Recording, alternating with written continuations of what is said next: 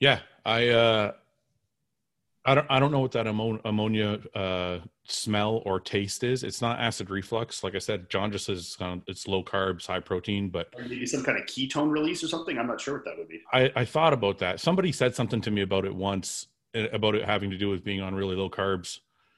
Um, Something about being depleted. I don't know exactly. Maybe Ben knows. You know what? Here he is. Yeah.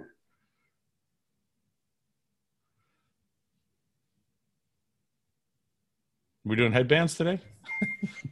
I got one. Should I bust it out too? Yeah, maybe we should all we all have to do headbands. Ben, what's going on? Hello, man. How are you? You good? You're just the man I wanted to talk to. Me and Ian were just trying to figure out why I can taste ammonia like for 4 days straight now in my throat. John said it has something to do with low carbs, high protein. I mean, yeah, normally keto guys get that, right? But Is that what that's from? Because that's what Yeah. Ian said. It's like a ketone release of some sort. yeah, if you've got too many ketone bodies, it will start. Speak up a bit, Ben. Yeah. Sorry, I'll move my. Yeah, normally ketone bodies normally cause that, like ammonia. Like you normally smell it on someone that's got hard keto. Yeah.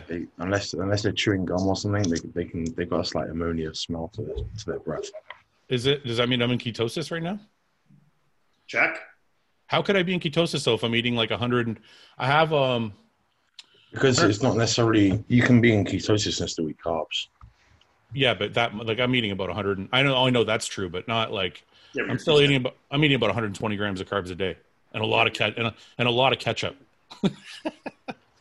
So I don't know. That's not a lot of carbs of what 275 pounds. Yeah. Well, get some test strips. I mean, it'd be easy. That's what. Get some ketone test strips and just test it. I have some because when I tried to do the keto diet a long time ago, I have some strips. So I haven't. Maybe I'll bust them out and see. Yeah, just take a piss on one, see. Yeah. I'm losing a lot of fucking weight though. I'm down to like 267. I broke the. I was 275 at the beginning of the week, so I've dropped like 7 pounds in like 3 or 4 days. Yeah. Damn. But I don't feel like I lost any muscle. I mean, I just feel like I keep getting harder, so it's okay. Yeah. No. Ben, are you still stuck? What, my weight, you mean? Well, you said you wanted to get under 260 this week. I was 258.8 this morning, but I might have cut out a lot of food myself the last 3 or 4 days. You know what? I'm like, I was weighing it. I'm like, I don't need carbs this meal. So I took all my carbs out of breakfast yesterday and the day before. It was only like 35. It's supposed to be like 50 grams of oats. And I'm like, I feel fine, but I don't feel lean enough. So eat less. Ian, do you ever do that when you're working with a coach? I'm assuming you're going to say no, but do you ever like, I got to push things a little harder for a couple days?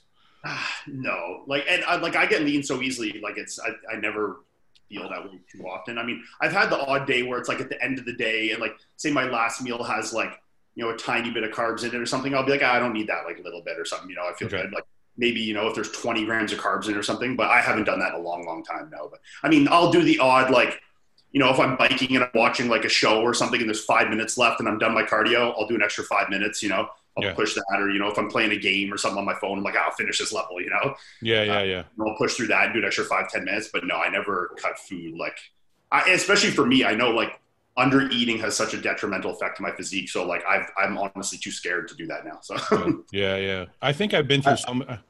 Sorry, go ahead, Ben. I was gonna say I did run it by Justin. Like Justin knows. Yeah, John knows. John knows I do that I, shit too. Yeah. Because I texted him yesterday and was like, so because today's a rest day, and I'm like, my rest day has like 3 meals with like 30 grams of carbs in it. I'm like, I'm 4 weeks out. That's what I said to you on the phone. I was like, I'm 4 weeks out. I probably got 5 more rest days in me. I can suck a little harder, I can. Yeah. I'm not suffering, so I'm like, can I just pull all the carbs out? And he said, yeah, go no carbs on your rest days. And if your weight isn't like skyrocketing downwards, I see nothing against that. I mean, if you were dropping I'm not 5 pounds a day, I would be like, maybe go easy. But like if your weight's like, holding pretty steady or dropping slow, you can push those carbs. Yeah, my weight hasn't. It's been chipping a little bit. I had a big drop. I went from 273 down to 274 within a week, and then it didn't budge for the last 4 weeks. It just stayed at 260, 262. You meant you said 74 to 73. You meant 74 to 63. Sorry, yeah. I dropped like 9 pounds in a a week. whole fucking pound. Yeah.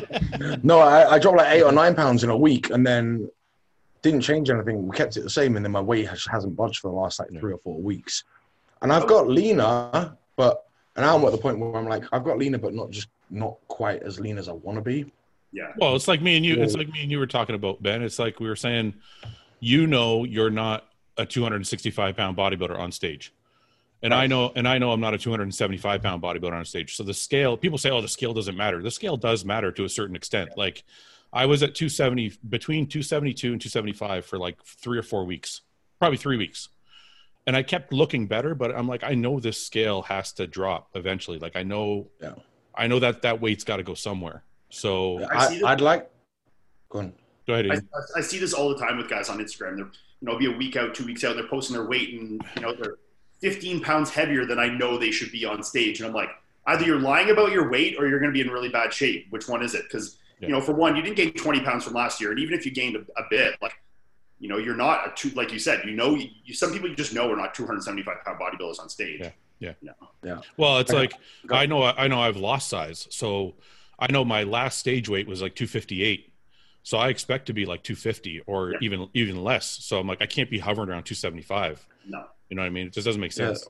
My last, when I did the qualifier in 2017, I was 248. So I was 6 weeks out from the finals. So my qualifier was 248 with probably 5 or 6 pounds to really dial in. Yeah. And then I overshot and way overdieted the last 6 weeks, right? But I know that my legs are a little downsized when how they used to be. My upper body's probably a little bigger. So I'm thinking between 245 and 250 is where I should be coming into the final week. That's if I'm in shape, before I've started like dehydrating or anything like that. I know if I'm a smidge under 250, I know that I'm more confident in my head of where I need to be. Yeah, but at the end of the day, it doesn't matter, right? Like if you're 248 and you're not in shape, you're just going to keep pushing anyway. Yes. Yeah. I know. I'm just at the point where I was 262. I know that I'm not peeled at 262, regardless of what. Yeah. That's too heavy. I'm not a 262-pound bodybuilder. No way. Yeah. So I'm tall and I'm heavy, but I'm not 260 on stage. Yeah, I don't think people should be cutting food out of their diets. I think it's just, and I don't know what your reasoning is, Ben, but like I've been doing this for so long, I know like I kind of know how my body's supposed to feel. So I can do it for a couple days and then go back to my normal diet and like my body will level off, but I'll have chipped away a couple pounds of fat. And it's like I can hover then. I can go back to like my normal diet at that point. Ian, you're looking a little bit leaner in the face again. What's going on? Are we going to get I got a haircut. Are we going to get a surprise in New York or what? No, I just got a haircut yesterday, so I'm nice and cleaned up. Have you become like anti to saying anything online anymore? It seems like I just don't know, man. I'm just prepping. I'm just like feeling good, looking good. I'm just like kind of rolling with the punches right now. I don't believe you. You're too calculated. I know this is what happened. I think you said a lot of stuff before Tampa and you're like, you know what? Fuck this. I'm not going to say anything. And I'm just going to show up at a show somewhere. Sure. Maybe I'll do that. Yeah. And that's a valid, I guess that's valid. I mean, I don't know, but I think people are, I think there's an in between, right? There's a place where you can say, So nothing, nothing, I'll let anything out of the bag. That's it. We're just going to wait. I legitimately am just like not like at that place yet where I'm like willing, to 100% commit like out online to what I'm doing. So yeah. All right. But you do have a plan in your own head, right? You know what you're doing. Yeah. I know what I'm doing. Fuck, man. I thought we could get it out of you today. I've held out too long now. We were having a debate online. We normally wait to get into the questions, but can I just say something before we get into anything? If I rant a lot over the course of the next 6 weeks, I would like everybody to know that I've entered the hunger zone and I'm likely to fucking snap at stupid fucking comments. Like somebody messaged me yesterday. I wrote a caption yesterday after my post and I wrote something about not having fun. And some fucking guy writes, if you're not having fun, you shouldn't be bodybuilding. And I'm like, there's a difference between fun and fucking passion, right? Yeah. Like when I get up at fucking 7:30 after going to bed at 3 a.m. because I'm editing video, it's not fucking fun to get up and do my cardio. No. You know what I mean? Like there's a difference between I'm having a drink and I'm drunk and I'm having fun and I love what I'm doing. Those are two different things. There's no athlete at the absolute elite level that has fun every day. They do training and they're dieting. Like, I mean, you take anyone at that level. I mean, you know, an NFL player, an NBA player, anything, when they're doing their 5 a.m. practices, they're fucking, you know, traveling every day, you know, they're hopping on planes all the time to fucking go. You think they're like, yay, another flight to fucking Indianapolis. They're like, fuck this shit. You know, they're like, I want to stay home with my wife and kids. You know, I don't want to train today. I'm fucking tired. Like, but they do it because, like you said, they're driven and they're passionate about what they do, but they're not like loving every second of it all the time. But the fact that they still do it even when they're not is what is the differentiation there. Yeah. It doesn't mean that you don't love what you're doing because it's not fun. I reserve the word fun for, like, I'm at an amusement park and I'm eating fucking hot dogs and I'm with my girlfriend and I might be getting drunk later on that night. That's fun.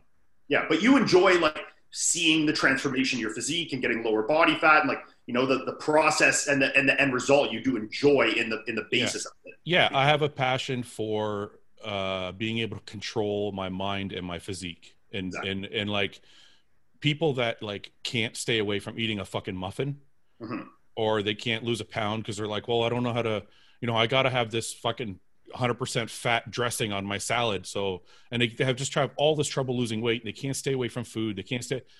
I pride myself in knowing that I've mastered the art of, I can just stay away from whatever the fuck I want to do. I can make my body get fat. I can make my body get lean. That's the enjoyment of bodybuilding, is like being able to, just having complete control over everything you're doing. And then the reward is achieving the goal that you've set out for yourself. It's not, the term fun is like has a different context to me. Yeah, I agree. So I don't know, Ben, you got any thoughts on that? Well, it's that whole thing that we said where it's like everyone can train when you're motivated, right? Like it's super easy when the off season or whatever, when you actually want to do something, but the difference comes and like what Ian was saying, the separation comes in, and I think you've said it, discipline. Yeah. That's where discipline kicks in. When you're tired, you're hungry, you don't want to do that kind of shit. But it's all with the payoff of the end goal, right? The payoff is the fun is the payoff. Yeah, the fun. Not the actual, sometimes like the literal action and process is grueling sometimes, right? Starving yourself and doing a ton of cardio. But when we come to stripping down and posing and seeing the progress we've made week on week, that's the fun. It's not even, the word fun to me doesn't even apply. It's achievement and rewarding. The reward. The payoff, the payoff. Yeah. The term fun means something totally different. Because even for me, like I'll be 100% honest, I don't even enjoy competing. I mean, I actually don't even like going on stage. I don't like posing. I don't like getting sprayed. I don't like shaving my body. I don't like 98% of the actual end result of bodybuilding. I enjoy, like you said, I like that I can test myself to the limits. I know I can do things that people can't when it comes to, you know, pushing myself from a diet perspective, a training perspective. And I like seeing, you know, what I can get out of my physique and pushing it in a different manner and getting a different end result every time, you know? Yeah. I really feel like people who don't compete, or maybe if they don't really, really have a passion or an ultimate goal for this, they don't understand what it is we're doing, because the term fun isn't, I don't know. It just doesn't apply. So anyway, the point I'm trying to make is, if I fucking rant my ass off over the next 6 weeks, like you just did, it's because of stupid fucking comments like that, that I normally would be able to just fluff off. But now I'm like, yeah. Anyway, so me and Ian were talking about, before we started the podcast, we were having a little conversation in the Q&A. Somebody had asked who the best Canadian bodybuilder was, and they mentioned me, Ian, Quint, Reagan, Ben, Frank, you know, like all the Canadians, right? And I was joking. They didn't mention Frank. I threw him in there. Yeah, they didn't mention Frank, which I think Frank gets discounted a lot. I don't know why.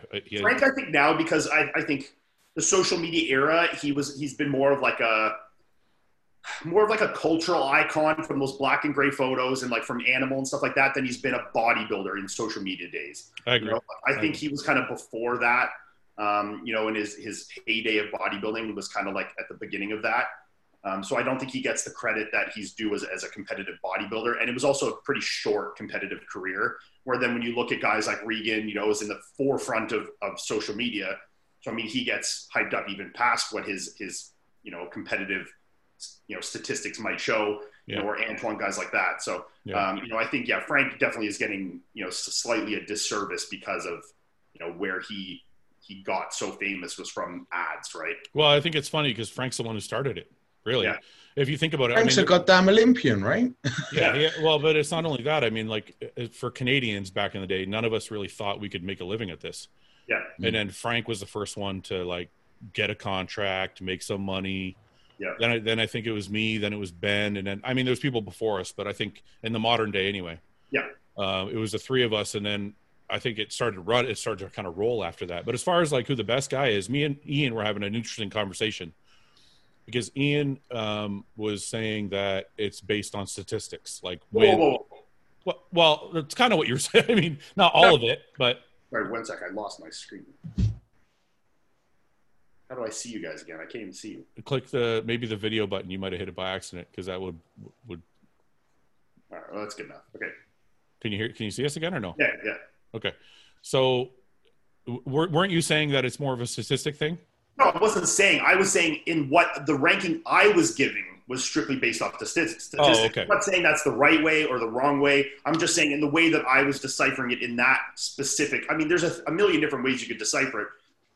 Which one's right or wrong? I mean, it could be a million different things. The one I was just giving was like as if it was any other sport. If this was, football with touchdowns and fucking basketball with how many your 3-pointers, whatever. I don't fucking know sports, but you know what I mean? Like those kind of statistics. I was breaking it down strictly by as if it was an Olympia qualification based on points, wins, so Arnold placings are worth the most and blah, blah, blah, blah, blah, Yeah. Okay. So Ben, do you think when people judge bodybuilders, because this isn't just about the Canadian guys, do you think they take more into consideration statistics, or do you think more they just look at their physiques? How do you think people judge? You mean the average fan? Well, I mean somebody who knows what they're looking at, not somebody who just like picked up a fucking magazine, just somebody who actually follows bodybuilding. Like, I think if they know what they're talking about, they look at the physique. Yeah, because I think if we go statistically, like that means I'm as good as Sean Ray. But in reality, Sean Ray would beat my fucking ass on stage. So it's like that's what I mean. If you rock up, I mean, and I'm not going to take anything away from say Brandon, but Brandon's an Olympian, but it's a different Olympia competition that he entered than Curry. Brandon Curry. Okay, sorry. Take his Olympia win, for instance, versus some of Ronnie's or Jay's, where they're very highly competitive. The level, it was a slightly different scenario, right? I'm not taking anything away from his Olympia. I'm just comparing someone's Olympia win versus another. It sometimes depends on who's at the show, right? I agree in the aspect because I know my lowest placings are my best looks. So I mean, it's not necessarily like translating, and I mean some of my worst placing or best placings are my worst looks. I mean, like Tampa, for example, was definitely one of my worst all-time looks, or Toronto Pro against John. Those are my two worst looks, and those are the two times I placed second in the show. Spain, where I won, I looked pretty good. But, then I had like Vancouver Pro where I looked really, really good, where I placed fourth. I have some other shows, or Tampa the year before or last year, third. But that's why that show exactly is why placings don't necessarily matter, because I agree with you. 100%. Yeah, because Vancouver, you looked amazing, but the lineup was deadly at that show. Yeah. Like everybody was like Olympia shredded. Well, same with Vancouver. I mean, it was Haughty. Or Vancouver was the one I was thinking of. Sorry. Yeah. Vancouver was the one. I mean, obviously what you said makes sense, Ian, because like it's the only way to take all your emotions out of it. Like you're just going statistically. Credentials. Yeah, credentials. But I think in bodybuilding terms, I don't know if anybody really does that. So I think if we're going to break down, I can honestly say out of all the Canadians that were mentioned, man, you got the new crop of talent is like way that the new crop of talent, Ian included, have much more potential than me or Ben or Frank. Anton looks insane. I think Anton and Quinn, I think. Anton, aside from Ian, I mean, the guys. Antoine is shredded, but I think like at my best, like say when I was 30, 31, I could stand with Antoine. and maybe Antoine still doesn't have nearly enough tissue up top to match his legs. I mean, yeah, Antoine's got a massive lower body. Yeah, yeah. But I think he's verge of classic physique through some parts of his upper body. Yeah. But I think Quint, on the other hand, man, that fucking kid with a few more years is going to be deadly. Like potential wise, Quinton is hand and foot above everybody else. Yeah. Like Quint has the potential to be the best Canadian bodybuilder ever. Agreed. If he stays on the trajectory he's on. I think for him, it's going to be here, Yeah, I mean, as long as he stays surrounded by the team he's around, I think. No, I mean, also, like, when push comes to shove, like, getting 100% lean for shows and pushing it, to that last little bit. Yeah. Like, I mean, Quinton has all the tools in the bag, but, I mean, we have yet to see him peeled on stage, Yeah. I still, me and you have had that conversation. I still think that's an age thing. And I know you don't like to use that because you were really shredded at a young age. Sure. But okay, so yeah, either way, but yeah, we still need to see that. But once if he shows that mental tenacity to really push it and get down to that nitty gritty and get the conditioning there, I 100% agree. But that's still yet to be shown. But I agree that from potential, and I've told this to Quinton and said it, openly on social media a million times. I think Quinton definitely has the most potential of almost anyone competing right now. Yeah, not even just Canadians. I mean, I don't remember seeing another. What is he? I don't know, 24 now. I don't know how old he is, but mid-20s. I don't know. I've never seen it. I don't remember ever seeing a 24-year-old that looks like that. Like he's tall as well, right? He's like 5'11", 6 foot. I believe he's 5'11", 6 foot. Yeah, I mean, I've been around him a few times. He's definitely like close to 6 feet. Because he's filled that frame up pretty well at that age. If he can I think the only knock on Quint. I mean, aside from obviously he's got to get that grainy look one day, but if he can get a bigger back, like if his back can match his legs, then he'll fucking start just tearing through. If you look at the pictures he just posted today, like that most muscular looks great. His side shots or that 3/4 turn he does really looks fucking crazy. But then it goes to back double and you're like, it's still nice, but it's not quite up to par, especially like his front double or his front relaxed are just fucking bonkers. Yeah, it's not that it's like lagging badly. It's not like he just has a bad back. It's almost that it doesn't match everything else because everything else is so good. Yeah. So, yeah, it's interesting. The question's interesting anyway. I just thought I'd bring it back up because we were talking about it, but yeah, I don't know. And you're not including Chris in that, are you? Because he's Chris. Well, no, we meant over. Yeah, but Chris turned pro as an open, right? Or he competed in the open. Yeah, but if Chris did open, he'd get killed. He would get killed. Yeah, I know. He would be better looking than everybody. But technically, he's a bodybuilder, right? He's a classic. He's not an open bodybuilder. No, but if you look at it in this perspective, Chris, when he turned pro, he lost the overall to Justin Rodriguez at North Americas, and Justin Rodriguez was in mediocre at best conditioning. Like he's had way better showings as a pro conditioning wise, and Chris lost to Justin Rodriguez. Justin beat him handily, and Justin is a mid-tier pro at best. Justin's he's good in the lower. Pardon? He's lower, but Justin's lower body is very good, but he's uppers. Yes, but I'm saying he's not a show winner. He might be the odd 4th place to 7th place kind of guy, and he beat Chris pretty handily. So I mean, I think Chris would be. He would have a tough time. I mean, especially with his arms and his back. I mean, no matter how much muscle you put on Chris, his arms would still be small. I think if you put enough muscle on Chris, he would do well. I just think right now he's not big enough to start. I'm going to disagree with you here only because I don't think Chris's frame, I don't think it would. I don't know how to describe this. I just know his physique so well that I don't think it would ever. The ratios would never change, I think he would just get bigger where he's good, and I don't think his back would ever match. I don't think his arms would ever get better. I don't think it would change in that aspect. I think I'd agree. He'd probably upsize, but his aesthetic wouldn't carry over. I think he would be. I think even though he beat Regan as an amateur in bodybuilding and beat Regan in classic, Regan would beat him in men's open. But what you're describing sounds like Dennis Wolf, though. Yeah, because Dennis Wolf had. His arms weren't amazing, and his back was always the knock on him. And he won a whole fucking slew of shows, and he was top 5 at the Olympia.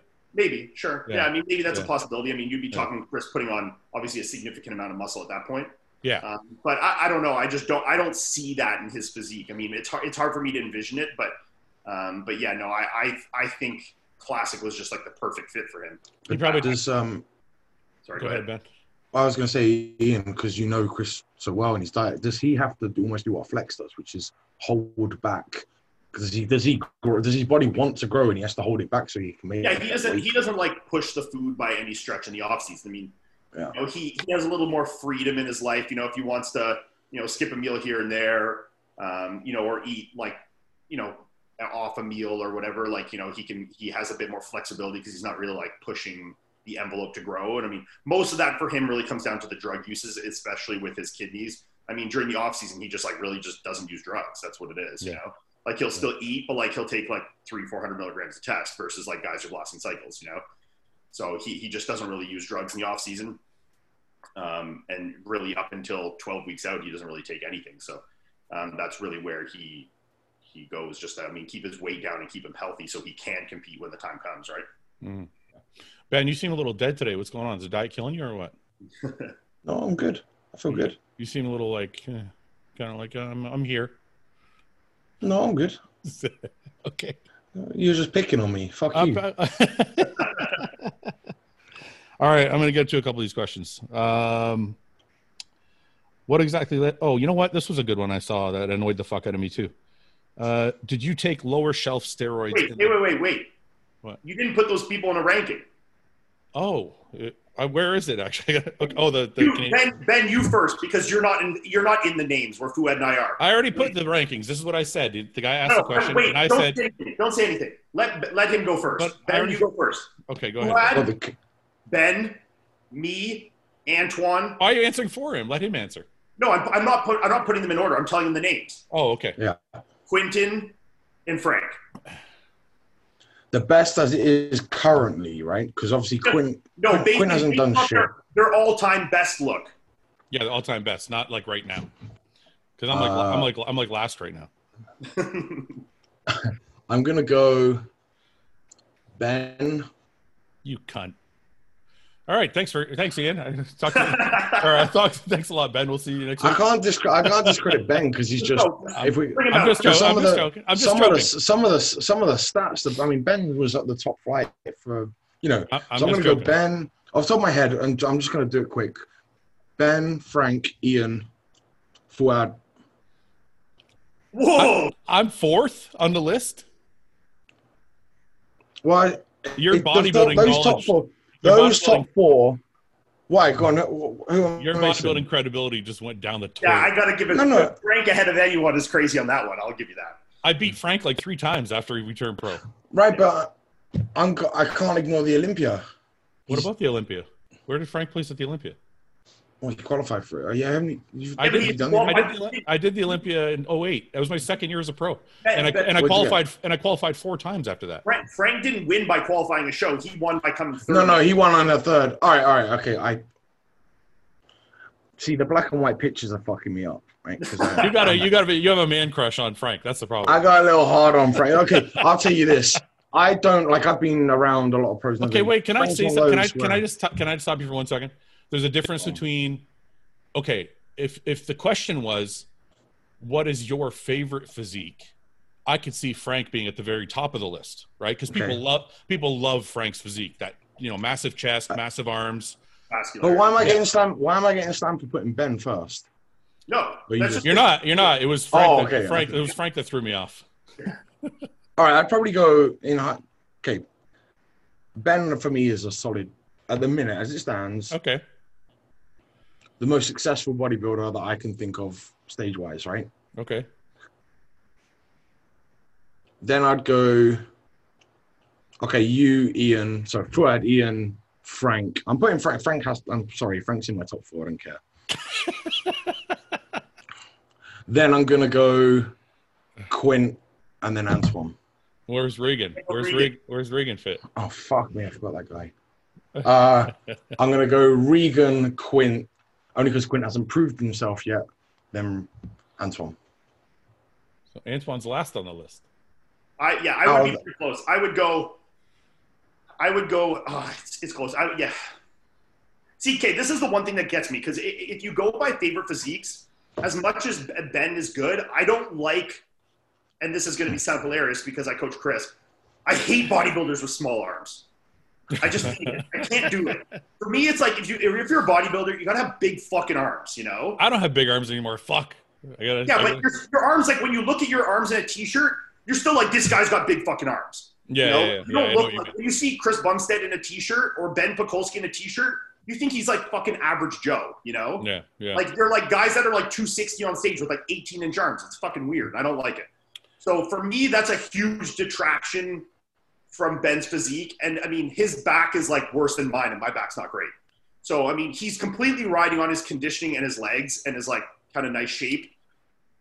So I mean, it's tough. Ben only, if I'm going, I would go you, Ben, me, Regan, Quinton, Antoine. I think Ben Chow is only picking Ben Pakulski because he's got a second place at the Arnold. Yeah, which is when I said the statistics online. I was like, that's tough. If you're going statistics, Fouad has more wins with 2 and Ben only has 1, but Ben has a second place at the Arnold. So it's like, you know, it's. But I have two sixth places at the Arnold. Yeah. 2 top 6 finishes at the Arnold. That's pretty good too. Yeah. You know what? When I was at my best, we were never at our best at the same time because I was at my best at the Flex Pro in 11 and he was at his best at the Flex Pro in 12. But I really think my 11 physique would have beat Ben's physique in 12.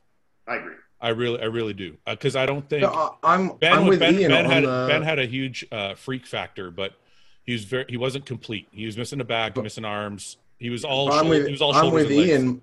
My list looks different if you ask me what physique I prefer. Right? Because I don't have Ben up as high as I don't have Ben as number 1 in terms of what physique Yeah, but what we're saying is, but that's not what we're asking. What we're saying is in bodybuilding terms. And I think if you did it this way, if you took all our best physiques of all time and put it in today's Olympia, I think Fouad's physique would place higher than Ben's. Okay, I could see it. Without being biased, I really believe that. I could be wrong, but I think his back and arms would bring him down in today's Olympia, and your physique is more complete, even though he's got the crazy legs and his conditioning's always really good. Yeah. And his waistline is nice. I think his waistline is not nice. His waistline is only nice the last year. Sorry, yes. Because remember when he took second at the Arnold's, that was the year Arnold came out and he's like, what the fuck are we looking at? Yeah. And I remember because all of us that year were like, oh shit, is he talking about me? And I think he was talking about all of us really because that was the lineup where Arnold came out and started talking shit. So Ben fixed his waistline when he won his show at the end. But he also sacrificed like 5 or 10 pounds of muscle. He didn't look as freaky. Yeah. He wasn't as big when he got, because that's the one thing Patrick Tour said is if you want to bring down your waist, you're going to have to eat less and you're probably going to lose muscle because it's the only way to bring it down. And I think Ben was a perfect example of that. But I think anybody would argue that Ben looked better. Like when he was a little smaller and he could pull a vacuum, he wasn't. I didn't like the look myself, but I didn't think he was as freaky like wow factor, but I thought he looked better. Like, you know what I mean? I was like, the thing is when you take a little size off of someone that already has like a lot of flatness in their back, it just made it look like so empty, you know? Yeah. Like his conditioning was crazy and his waist with the little vacuum did look better. But like when you take an already flat back and take a bit of tissue off it in the arms, it just like is like, you know, I mean, like, you know, I did 2016 Toronto Pro with him. Is that the year we all did it? 2016? Toronto's Pro. I think that's the year I took second to Victor. Nathan won? Oh, yeah, that was the year I was out of shape. Yeah, Victor. I should have beat fucking, you know, what's his name? Jim Mannion's like 5 pounds later and it was your show. Yeah. And I was like, and I knew it. And I wasn't, I think I started dieting for that show like late and I was fucking around a lot. Late and then killed yourself for a few weeks. Yeah. Yeah, I remember I posted a diet where I was doing 3 shakes a day, which was true. And then Boston Lloyd started calling me a liar. I remember. he's like, you're fucking lying. You're just trying to promote your company. And I'm like, I swear to God, I'm doing 3 shakes a day because I was trying to get my weight down. Yeah. So anyway, that was the year. But it's interesting. It's what you said as well. I think you said like Hanny said the same thing. Like when you diet, your weaknesses are the things that are going to lose the weight first, right? And so the same thing with Ben. He downsized his waist, but his arms and back suffer even more because of it. His legs hung around a bit, but it just makes that. You're just so in awe with Ben's legs. It's hard to for me to give it a fair analysis. what I see his legs are is Lucas Osladil's glutes. It's like they're not actually an addition to his physique. It just fucking confuses the shit out of you and makes you think they're way better than they are. You know? Well, they are his physique, right? That is. I know, but it's like when you really look at it, it's a massive imbalance. You know? Can I make a quick statement about why I think Ben was so incredible? And it wasn't his. I don't think it was his legs. It was obviously that was part of his wow factor, but Ben's biggest claim to fame was the illusion.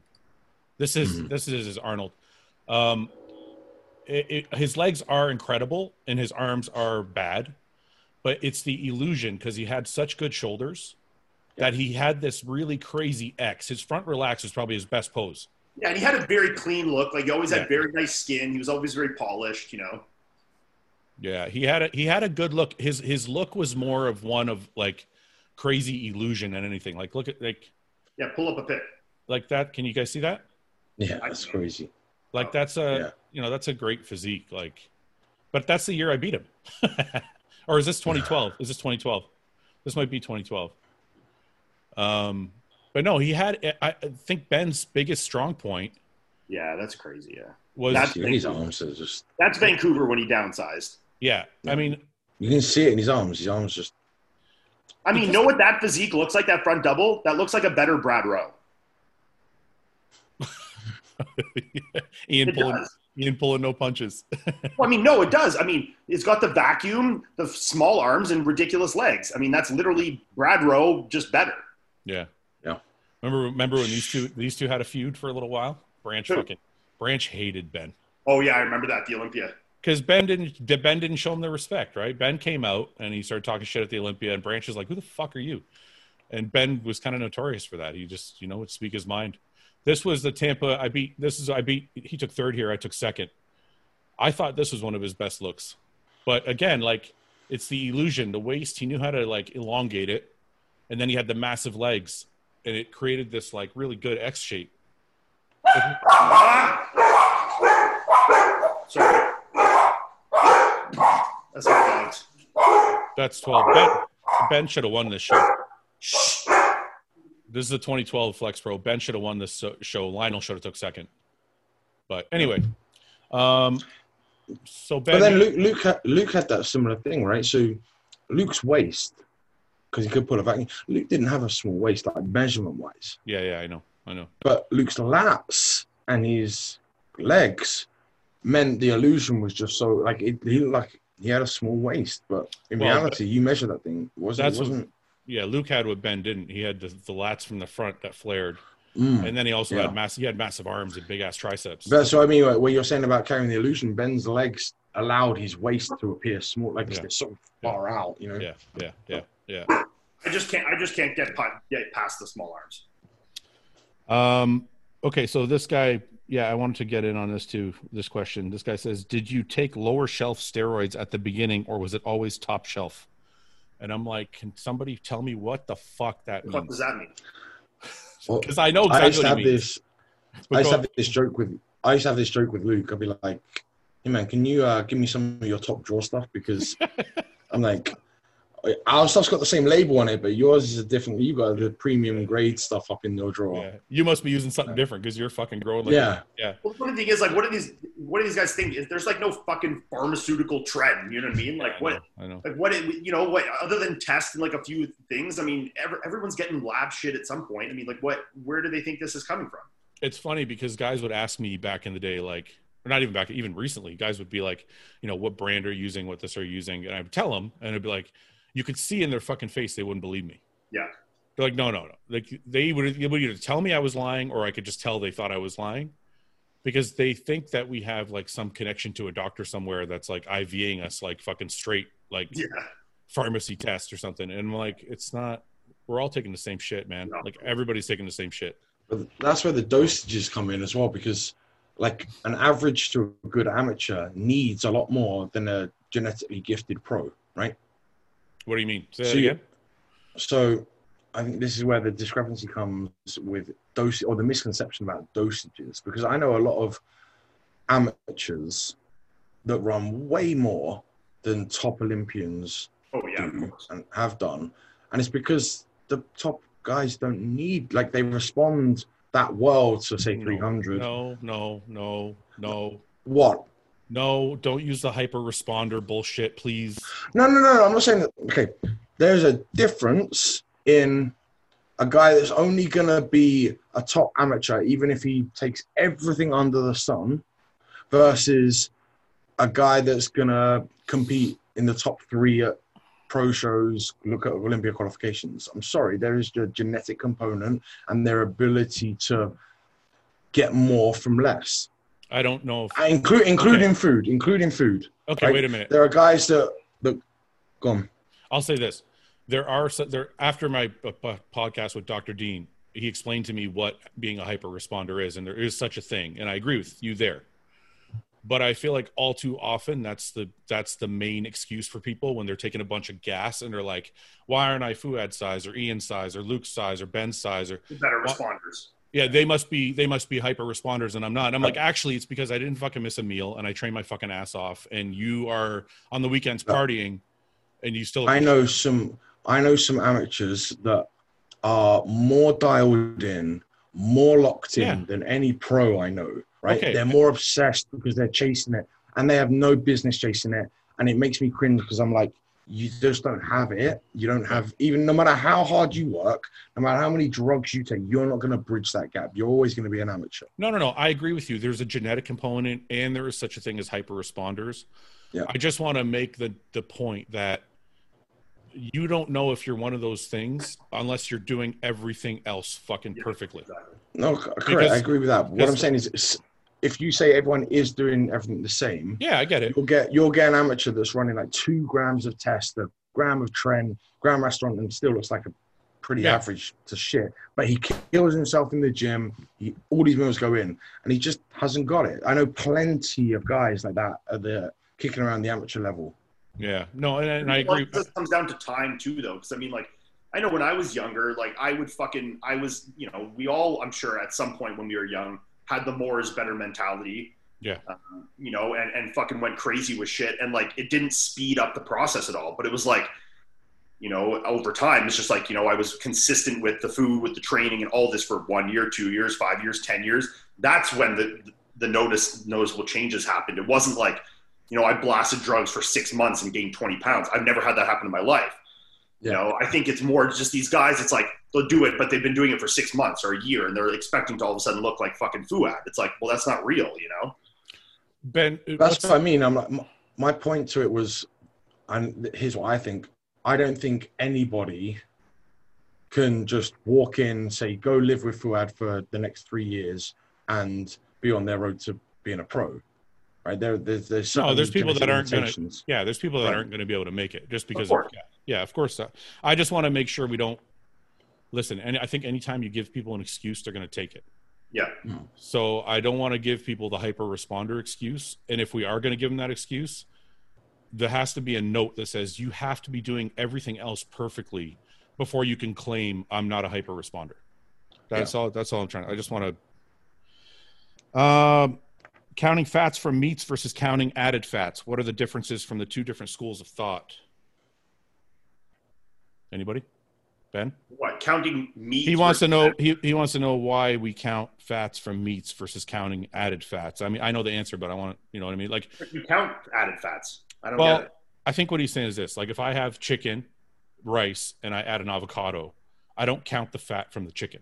Okay, sure. In my total calories, I do, but I'm saying, like, in my head, beef or salmon, you would be counting those fats. Yeah, that's so different. Just lean meats, I wouldn't count. Like, white fish, if it's got a couple grams, or your chicken or whatever, I wouldn't count that. But if you're talking like beef, salmon, whole eggs, like, obviously I'm counting the fat in that. It's like this. Yeah. It's like when I create a diet, people ask me, like, well, how come you counted the protein from the oatmeal? I'm like, I don't count the protein from the oatmeal. No. I count the macros from the food, the purpose from what I'm trying to get from that food. Yes. So if I have a steak, I want the fat from the steak, so I count that fat. Exactly. But if I'm eating chicken, I'm not trying to get the fat from the chicken. So I'll add some olive oil, and the olive oil fat is what I'll count for my fats. Yes. Is that are we all kind of in agreement there? So people kind of know why we count things the way we do. Yep. But also, if you look at our meals, most of our meals are only 2 or 3 ingredients, right? Yeah. It gets complicated when these guys have got like 5, 6 different things. Then you're gonna have to start going, okay, figuring out residual protein over here. If you're not like, fuck that, just keep it simple. Chicken, rice. So maybe you can explain this to me then. So let's say I have like my first meal, egg whites, eggs, oatmeal, peanut butter, right? And the oatmeal's got like, whatever, 4 grams of protein, say, in like half a cup or a cup or whatever. Yeah. Why do we not count that?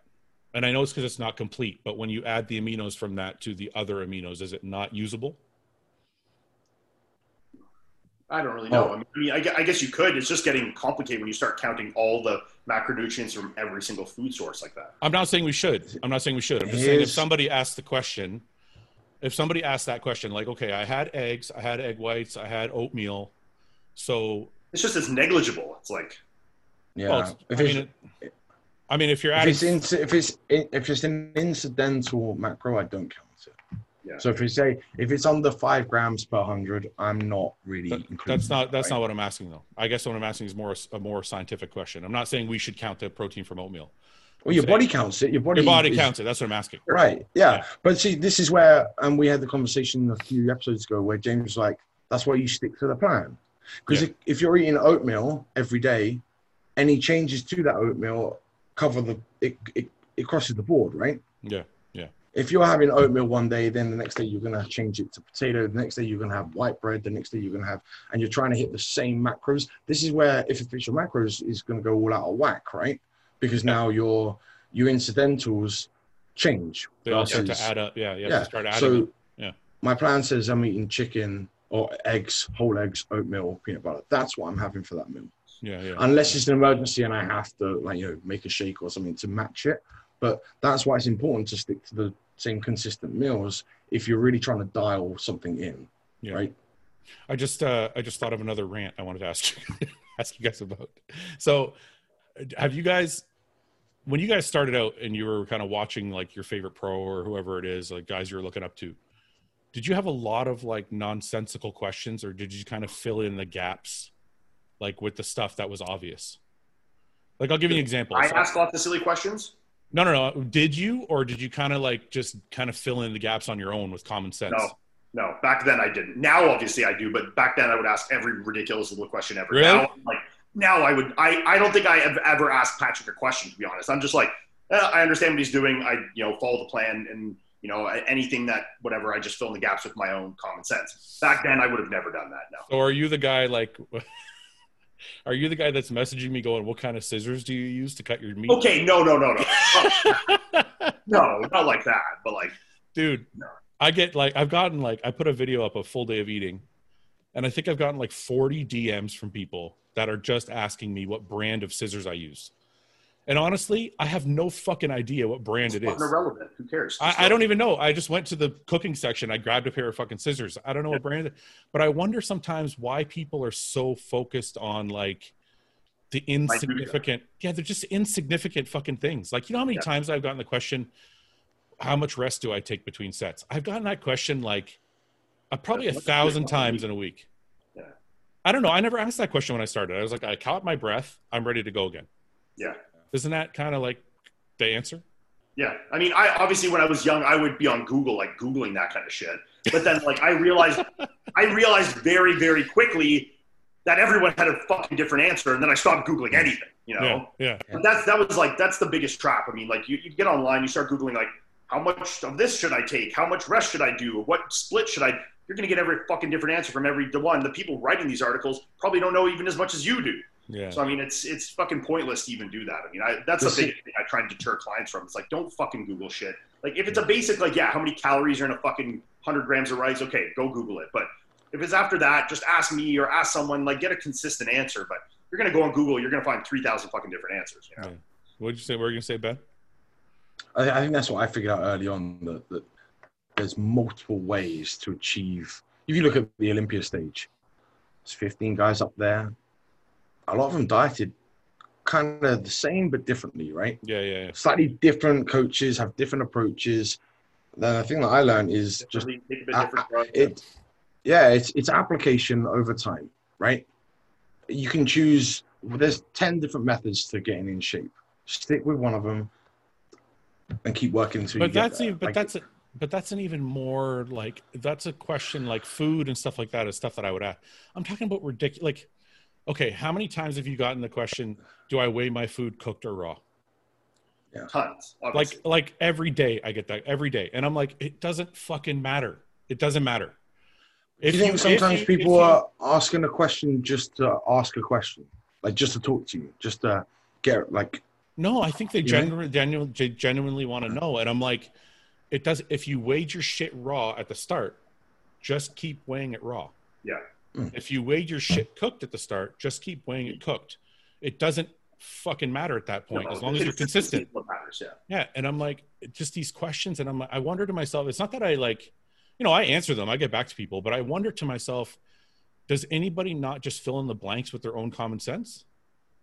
Yeah, the guys that aren't sending you DMs. You got 300,000 followers. Like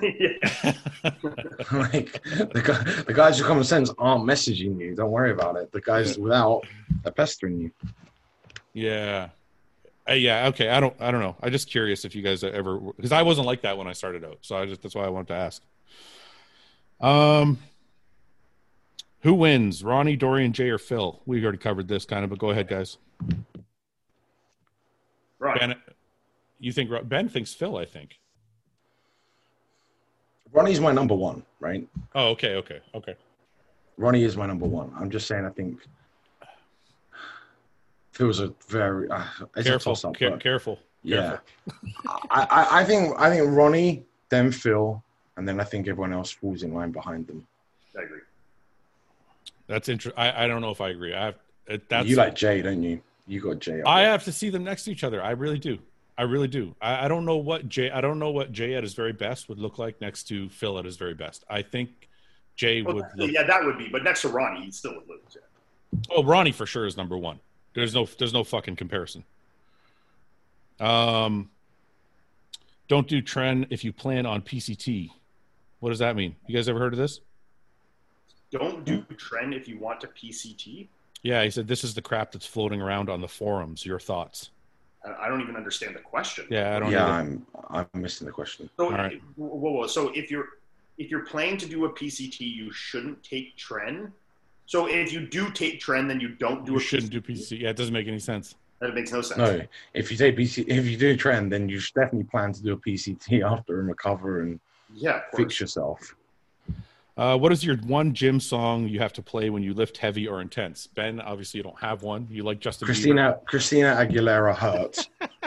Why are you so against like hard music? I wish I'd screenshot. I'll do it after the podcast. I'm going to send them to you. I've had probably 4 messages this week alone that said, and I'm not making this up. Hey man, I lifted I squatted this week to like whatever it was, like Justin Bieber, whatever, and I was much calmer and I connected way more with the weight and I felt it. I swear. Okay, you have to find it. Later today, I will find the messages, screenshot them to you as proof because I was pretty surprised to be honest. I thought I was just taking the piss. I thought people would, there's a bunch of people that are like, oh, I slowed it down. It's not a bunch of people. You said 4. You said 4 people. You have 50,000 followers. Okay. 4 people that weren't too embarrassed to message me. Yeah. Anyone listening, if you've done this, message me as proof to Fouad, and I'll screenshot it and show him. Because we'll keep you anonymous, but send it in. Yeah. Why are you so against hard music? Tell me. What is it? I'm not against hard music. Do you know what? I listen to harder music when I do my cardio, right? I'm the opposite. I listen to dance music. I've told you we had this discussion last week about squatting. If I'm just doing fluffy pump stuff, I can amp it. If I'm on a machine like a chest press machine, right, and I just want to go, then fine. But if I'm really dialing it in to a big, heavy compound lift, I gotta have all my ducks in a row. And if I'm too amped up over here, I promise you, I will walk it out all wrong, and I will go down all wrong. Because all I'm trying to do is move weight. I'm not trying to... I can understand that. Wait a minute. Ian lifts really heavy too. Are you the same as fucking Ben and James? You don't have... Like, they don't like, get amped up or hyped up or listen to hard music or anything when they lift heavy? Yeah, I mean, I do. I mean, for sure. I mean, I'll be completely honest. I train 90% of the time without even listening to music. Okay, that's what James said, I think. Yeah. What about Like, what about a emotion? buddy. One sec, sorry. What about emotion? Like, do you have like a last show that you didn't do well at or something? Do you have some type of like something you conjure up to like get Yeah, into the I lift? conjure up an emotion, but I don't like base it on like a situation necessarily. Like I just like find it inside myself and bring it out, you know? Okay, so you have some. Ben has like nothing. Ben's like, No. Okay, so I'll tell you this. I can do probably more reps if I'm fired up, right? okay, yeah, But I do better reps when I'm not. I do a better bodybuilding set when I'm down here. If I'm powerlifting, put me up here. I'll move weight up here. but that's not what you said though. You said that when you're going for a really heavy squat, you don't like Yeah, to be but up here. my really heavy squat, I still want to do 6 to 8 damn fucking reps. If I'm So doing a if single, I told you I want you to do 9 plates for a single, you would get amped up. no, I'd stay calm. Okay, the squat for me is too complex of a movement to be able to just grip and rip. I need to. There's too many on the way down. You know, I need everything.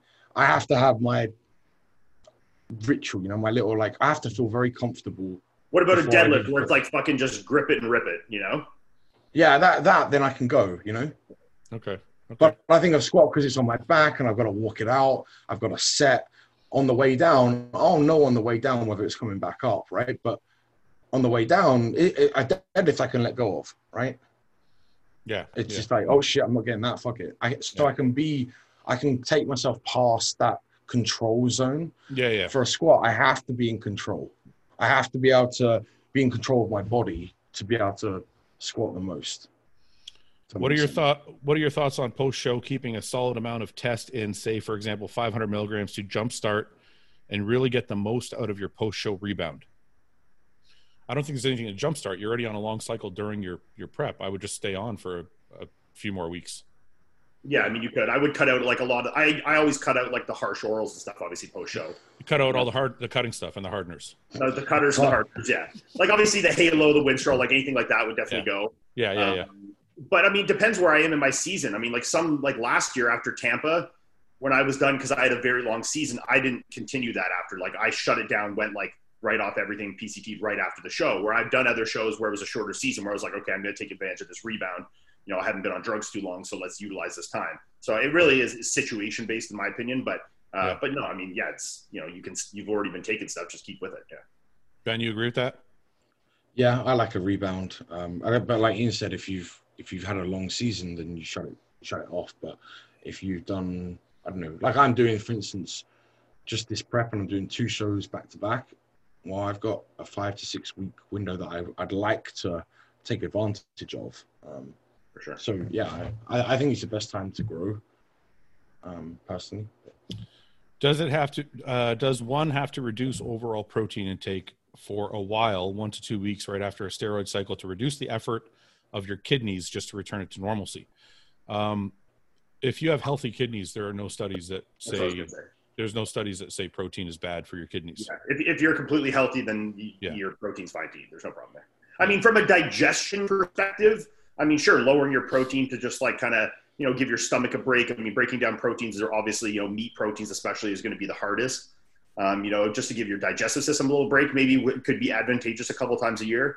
But I mean, from a kidney standpoint, like, when you're talking correlation with a PCT, like Fouad said, if your kidneys are healthy, you're fine. If you're Chris Bumstead, keep your protein low. Somebody in here says they did the potato challenge. I want everybody to know that we told Alex from our last podcast not to do the potato challenge. I don't know do you know what the potato challenge is, Ian? The 5 kilograms, right? I was on that podcast with you. Yeah, you're on that. Yeah, but last week we had a special guest on, some kid from Bulgaria. Okay. And he said he wanted to do it. So, who is this? Just some random kid. So he's like, so we're like, okay, go ahead and do it, and I'll put the video on my channel. Yeah. But people were messaging me after going, he could hurt himself because there's like a fuckload of potassium in potatoes. Yeah, it's a lot. Yeah.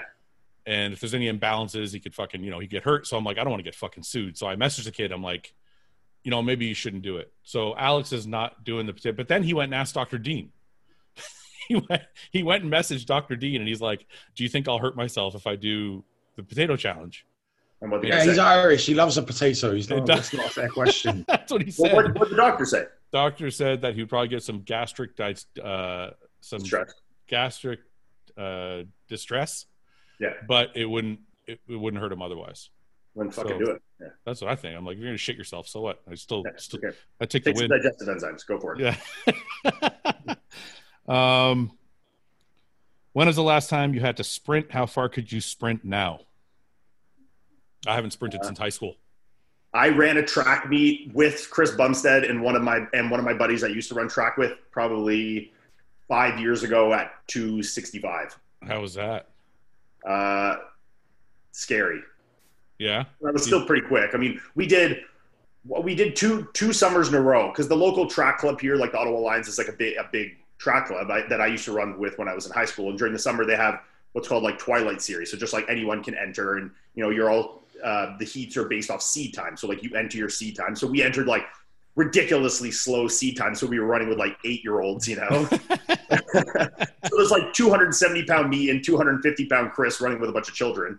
But I think 1 year we ran a full 100, and then the next year we just ran a 60. Do you know your time? You know your time in the 100? That was the first year, or the second year. I was a little heavier. I think I was like a low 12s. That's not bad. I was expecting like 14. No, it was like a 12:38 or something. Yeah. So, I mean, it wasn't. It was like a decent grade 9 kid, Yeah. And then the 60, I can't remember what I ran. A 6 something. I can't remember. 780s. I can't remember. Yeah. It was not great. It was better than my 100 because the 100, especially with the weight, I could feel I was really like after 50, 60 meters, that weight catches up with you big time. Yeah. But like the power out the gate is still there and is still like decent. And like form for sprinting, like obviously it's changed the dynamic because of my size, but like it's kind of like riding a bike. You kind of have those like patterns built in a little bit. But yeah, after you get to 50, I could feel I was like completely top end and just decelerating after that. Did you used to run track? Yeah, 1 and 200. Okay. So you have all of the mechanics down. Yeah. And Chris was a decent runner too. I think I slightly beat him. He was just a little bit behind me in the 100. And then my buddy that used to run track with me, he's still like small and in good shape. He like obviously fucking smoked us. He ran like an 11-1 or something. But yeah, Ben, you ever run sprint? When was the last time you sprinted? Yeah, I used to sprint. Well, I used to run track. I used to run 100 and long jump all through high school. How fast? I have a video. My PB on 100 was 10:76. Holy shit! That's fast. Yeah, but the problem is I got screwed because when we went for nationals, there were 5 guys that all smidged me, and they only have 4 in their lineup for the age group. Oh, okay. So I was literally one outside. There were like 3 black guys that ran like 10.6, and I was 10:75. What is it? Did you see? Shit. Yeah, okay. 1 sec.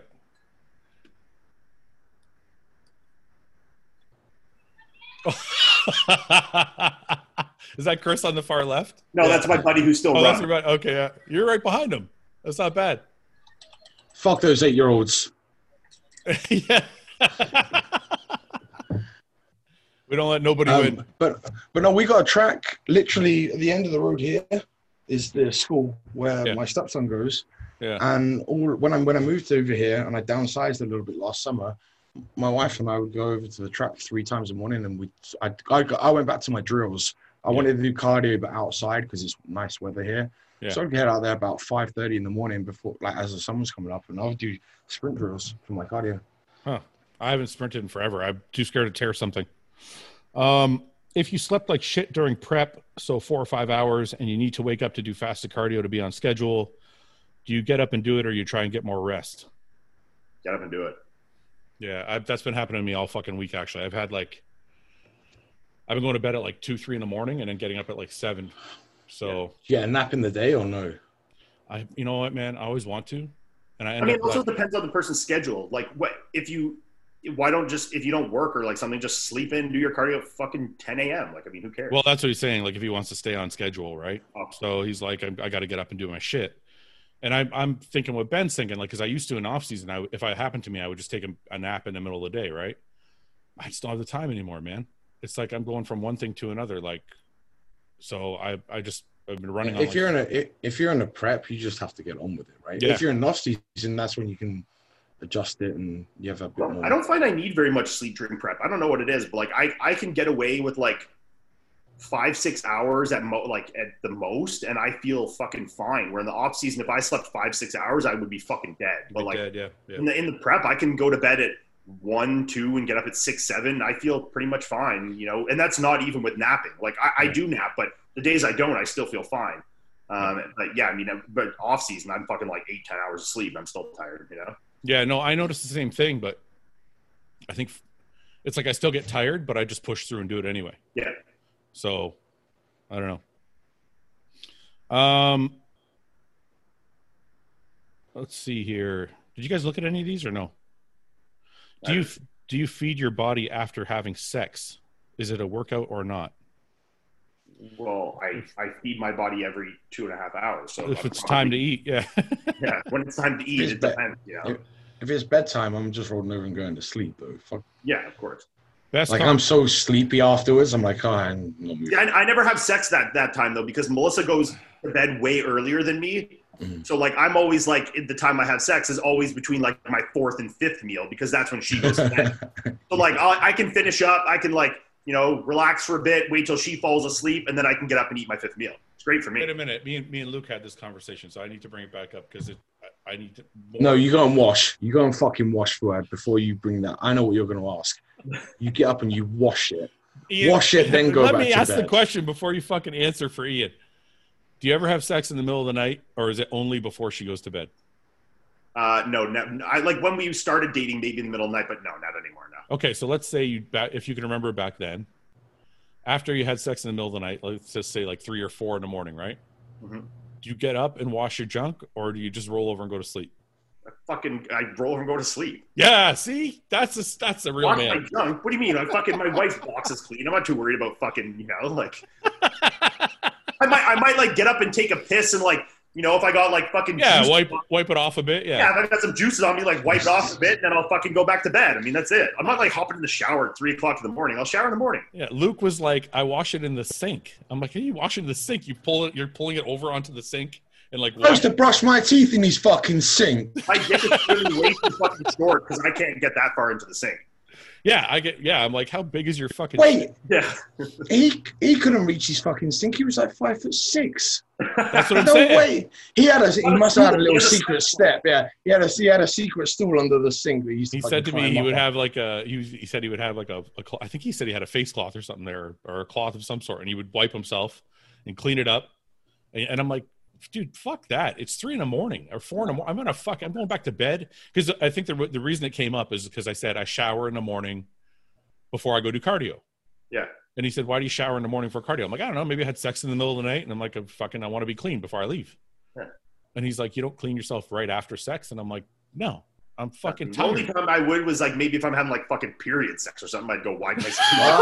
Hang on. Also, the caveat to this, knowing Luke, he was fucking up the ass.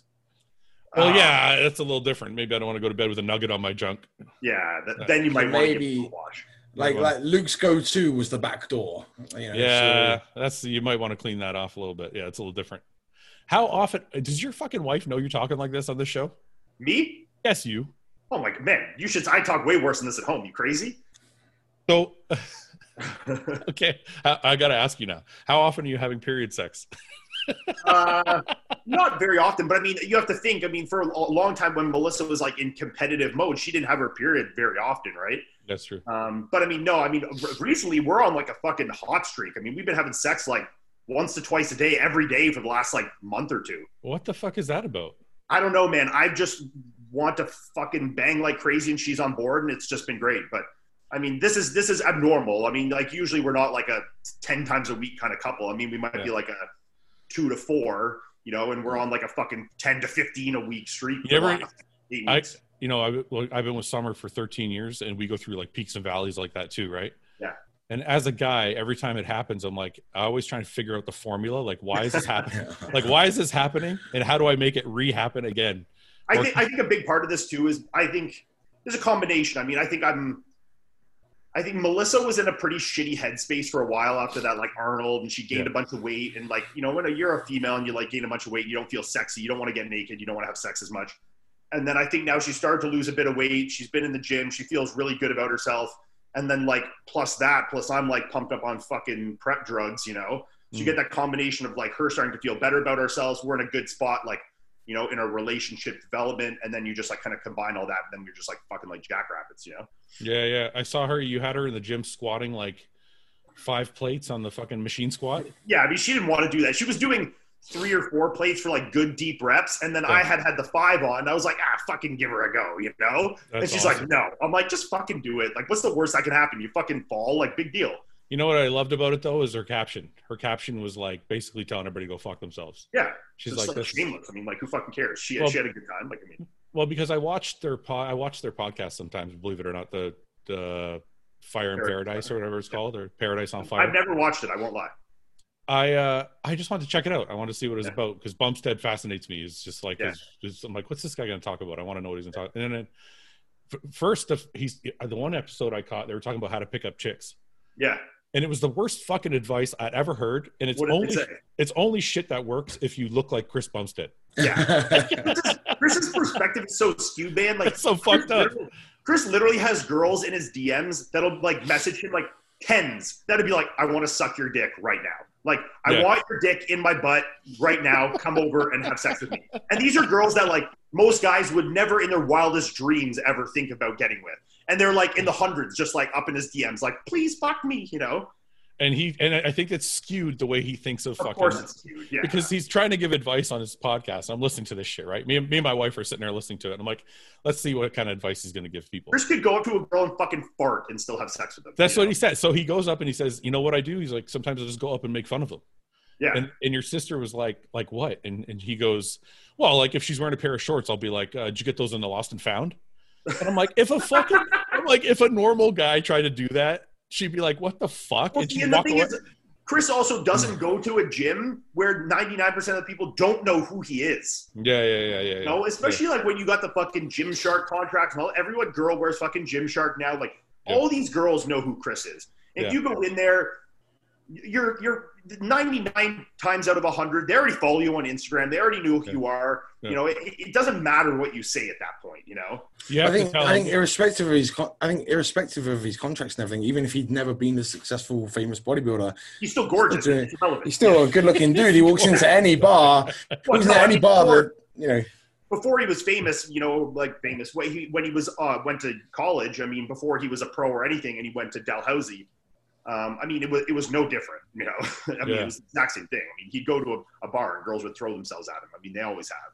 Yeah, I think he needs to work on his relationship advice because I'm like, he needs to know that the rest of us like can't get away. Yeah, us normal sevens, we can't get away with that shit. Like, anyway.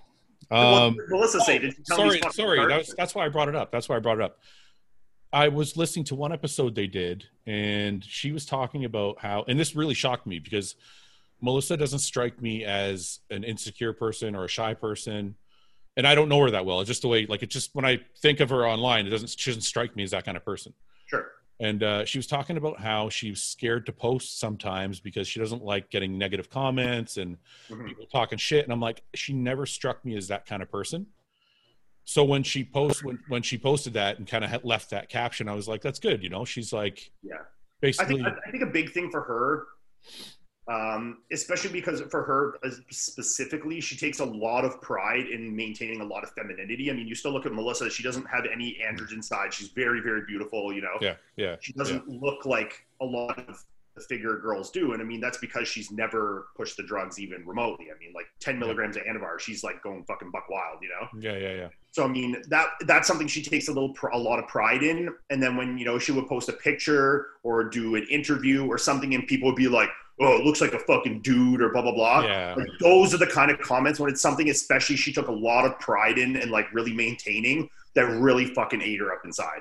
You know, it's like the one thing that like, you know, you really are trying to hold on to. And then when you're getting someone like shitting on you for that, you're like, what the fuck, man? You know, and whether there's validity to, I mean, we all know how YouTube is just fucking cancer, you know, but I mean, it's still, when you hear that and you hear it, you know, one time a week or, you know, once every now and then on these comments, you start to believe it and you're like, fuck, you know, like I don't want to post because maybe this is what people really see me like, you know? Yeah, but I think that to the average guy, like honestly, man, this has happened to me. I've shown like the average guy like a photo of a girl with like just a little bit of delt, maybe. And they think she's fucking and they're like, "Oh, she looks like a dude." And I'm like, all I see is a little bit of shoulder. What are you fucking talking about? I know. So there's nothing Melissa can do to escape that because she's not naive to the reality of you know, of people's skewed perceptions like that. And obviously from people within the industry, you know, you're not going to get those kind of comments about someone like her. And it is people outside, but I mean, it's still to her, these are the people that you encounter in day-to-day life, you know, the people that you go and see at Loblaws or that you see at the gym for the most part. These are these normal people that she's afraid are viewing her in that light. And that was like her biggest worry, you know? How old is Melissa? How old are you guys? 29. Yeah, it took me, you know what, man, maybe it's just a time thing because I felt like that for a long time, right? Like I would go to the grocery store and I used to tell my wife, like I would wear a hoodie and I'd be like, people can't tell I'm big, right? And it's like, are you fucking stupid? You weigh 290 pounds. Like, yeah. But I would think I was hiding in like a hoodie. Right? I say this all the time. Yeah. It took me like till I was like 35 before I was just comfortable in my own skin. Yeah. I was like, this is who I am. We had this conversation about like comments and people on social media. Yeah. And I think, I mean, you guys get it way more than I do, but you can have, say, 200 comments and 198 of them are like, you look insane, bro. You look crazy. Yeah. And you'll get 2 that just are completely irrelevant, don't go with the trend and just want to shit on you. And they're the ones that get in here way more. You list like, it shouldn't be the case, right? But it's just human nature. You listen to those, like, I ignore the 198, you look crazy, you look great. And those 2, I'm like, I have to fight them out, you know? I found the best solution for that. Instagram has a restrict button now. And I don't know how long it's been there, but I found it like, I don't know, a few weeks ago. It's literally my favorite button because you can restrict the person so they can't comment, but they think they can comment. So like I have to approve their comment. So like if some douchebag comes on and says, you suck, instead of blocking them now, I just restrict their comment. So the next time they come on, they comment, they think they're being a smartass, but nobody can see their comment. Yeah. You know, it's the best feature ever. So anyway, going back to what you're saying though. But sorry, I'll interject you really quick. And that's when you said about getting comfortable in your own skin thing. I think that's the place where Melissa has finally achieved. And then that just kind of comes full circle into like us having lots of good sex and stuff like that. I think that's, you know, she's finally attained that place, you know, where she feels good and she feels sexy and, you know, she is in a good place, whether she had lost no weight or not. Yeah. You know, it's just she is happy in her own skin. You know, and I think that's really what's, you know, translated into that. You know what sucks about the being happy in your own skin thing? It's like you have to work at it. Yeah. Like there was a period of time between 30 and 35 where I thought I was happy in my own skin, then I would be like not happy in my own skin. Yeah. And it's like something you have to keep working towards. And eventually I was like I said, it took me till I was like 35 before I was like, okay, this is who I am. Yeah. Which sounds insane because you chose to look like this, right? Yeah. Like I had a therapist to tell me one time, I used to see a sports psychologist. And I was like, I don't like it when people stare at me. Like, it makes me feel uncomfortable. It makes me feel anxious. He's like, do you know what you look like? And I was like, yeah. And he's like, well, how the fuck are people not going to stare at you? He's like, and why are you doing this if you don't want people to stare at you? Mm-hmm. He's like, you don't look normal. He's like, you have a mohawk. You weigh 290 pounds. And, you know, it's not.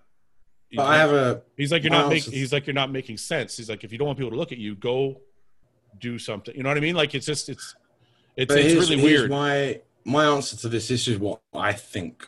Well, certainly what I do, especially because I've got all this junk going on, right? Yeah. I'm controlling the narrative. So I assume people are going to look and judge me, right? Yeah. That's just my default. I think I'm going to get judged no matter what I like, whether I bodybuild or not. So, okay, fuck it.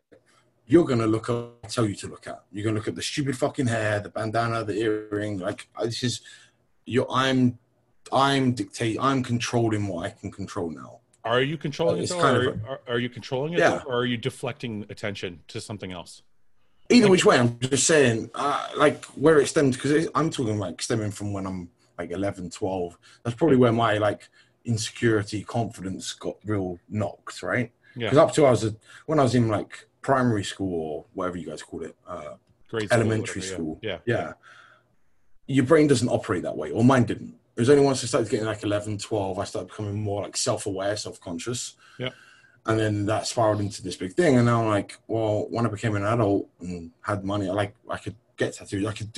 I can now control what So your philosophy, so you don't like people staring at you, that's what you're saying?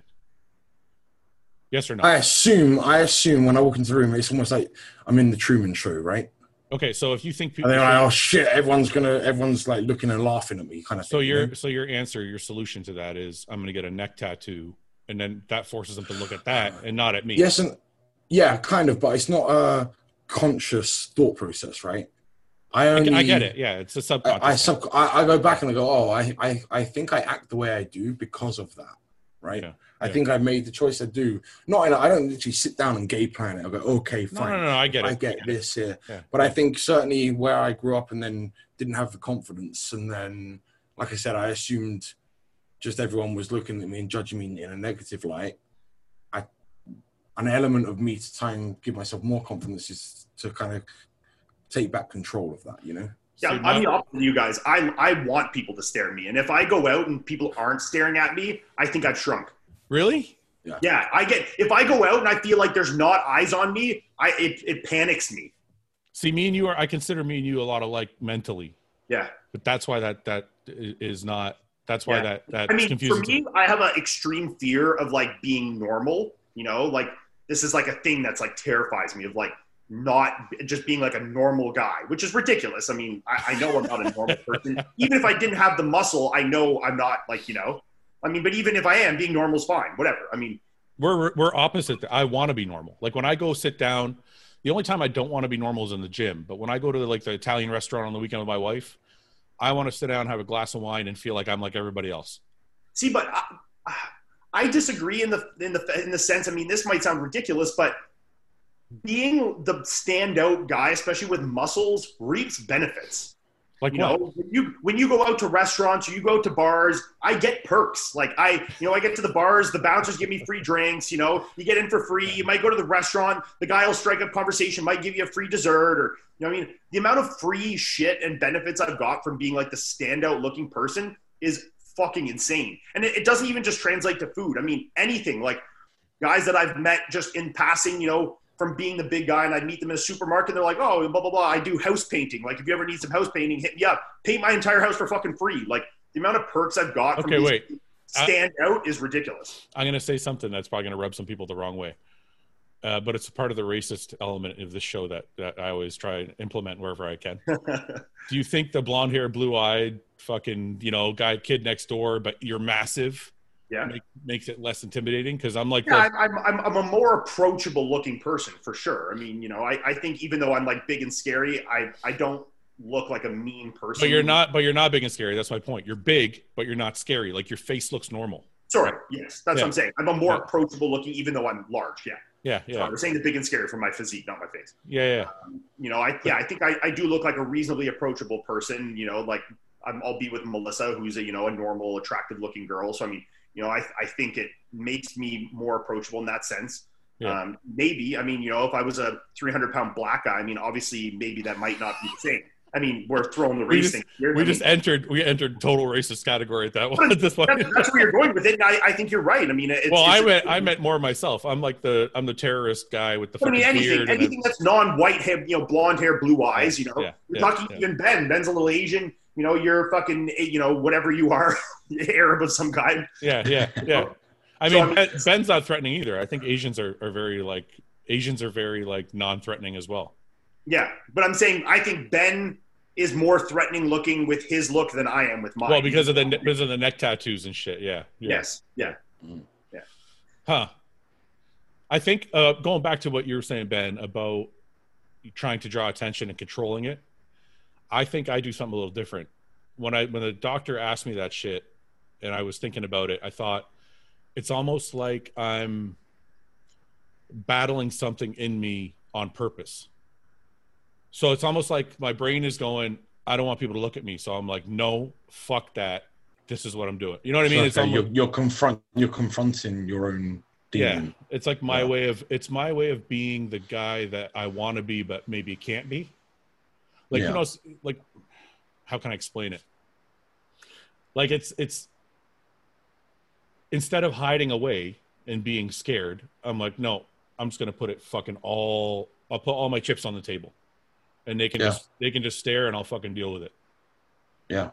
And so I think it's maybe a harder approach, I guess. So what about the staring do you not like? Because you have to realize when people are staring at you, it's because of something you've worked to achieve. Like, it's like, yeah, but that's what I'm saying. Like, mine came from an insecurity from when I'm like 11 and 12. So I wasn't big. I just assumed people were going to stare and judge me. I just assume it's a negative judgment. But see, then this is also probably why you started lifting, though, because this insecurity probably led you into lifting to combat it. So it's like, why would you not for sure stare at the muscles you have now, you know? But it's also like, it's the same thing. I'm like, okay, I was 135 pounds when I came out of university. And I'm like, you know, if I get to 200 pounds, that'll solve all my insecurities. You get to 200 pounds, you don't think any fucking different. No, of course it does. Makes it worse. And just, I got up to 290 and I still feel like an insecurity. I feel small still. So it doesn't actually fix anything. But yeah, that's certainly why I get down. That's how I got down that path for sure. I don't think mine started because of insecurity. I think you know what? Why don't I like people staring at me? I don't know. I don't want to feel, I'm not like you that way. Like, I want to feel normal. I want to be just one of the pack until I'm in the gym. Then I'm like, no, I want it all now. Now I guess I want to. You don't want like the average person to recognize your hard work? No, I don't care. You don't care? It doesn't do anything for me. Like, when the guy at the gas station comes up, he's like, hey man, you look awesome. I'm like, I appreciate it, but it doesn't, like, it's not why I'm doing it. Like, I'm not looking for it. I agree, and that's not why I do it. I think if that's why people are doing it, they should. Okay, well, no, that's the wrong way to put it, but not why, but I guess I'm not like, it doesn't. It's not a driving factor for you. Not in any way. Like, this is strictly like something I chose for myself. I think if it had anything to do with the public, I would have done something completely different. Because the public is like.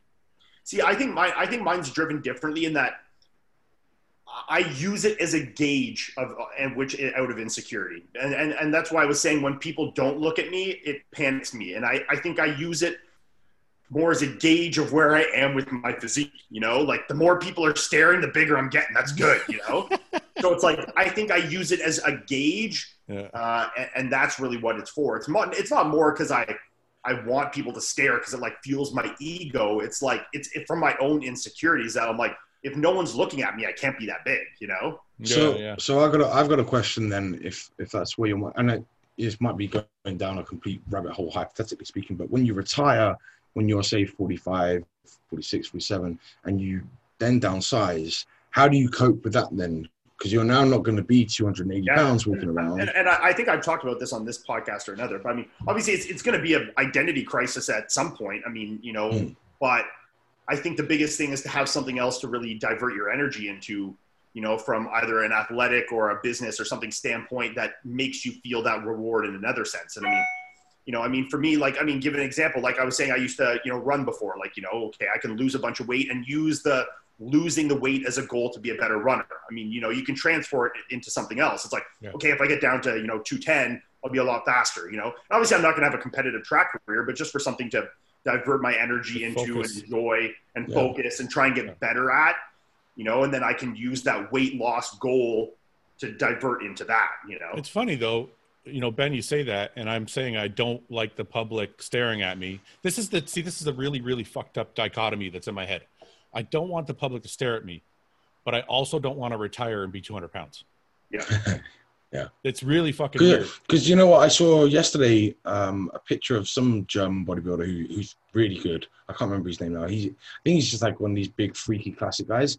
And he's got Dennis Wolfster behind him, who is a shadow. Yeah. Like, Dennis Wolf, as he stands right now, you show him to my parents, he looks fit and healthy. Great. Yeah, he looks great. He looks very healthy. Yeah. But he's not the Dennis Wolf I know. Yeah. He's just like a fit normal guy. Yeah. Yeah, well, it's kind of like when I see this. I hope this doesn't sound really bad. Like when I see Dave Palumbo sitting at his desk, I'm like, Dave Palumbo used to be 300 pounds of muscle. right? And obviously he can't stay that way. He's done the right thing. He shrank down, and he's healthy and all that. But I don't want to be sitting at this desk at 200, 180 pounds, 200 pounds. Like I like, it's fucking weird. I like being big, but I don't want to be noticed.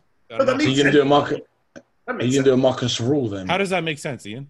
Yeah, because I mean, you're doing something. It's more intrinsic than the external recognition of it. I mean, you might not necessarily want people to stare and you care about the external recognition, but you internally obviously feel some way about having muscularity and being a certain way in the gym and feeling powerful. And I mean, there's things that go in it which are personal within you that are completely set aside from getting external validation, right? Yeah. That's one. That's one that's been really tough to let go of. The being powerful. Yeah. It's fucking hard. One of the biggest things, and you guys are going to experience it one day. It's hard. One day, Ben, you're not going to be able to squat 6 plates, and that's okay. Whoa.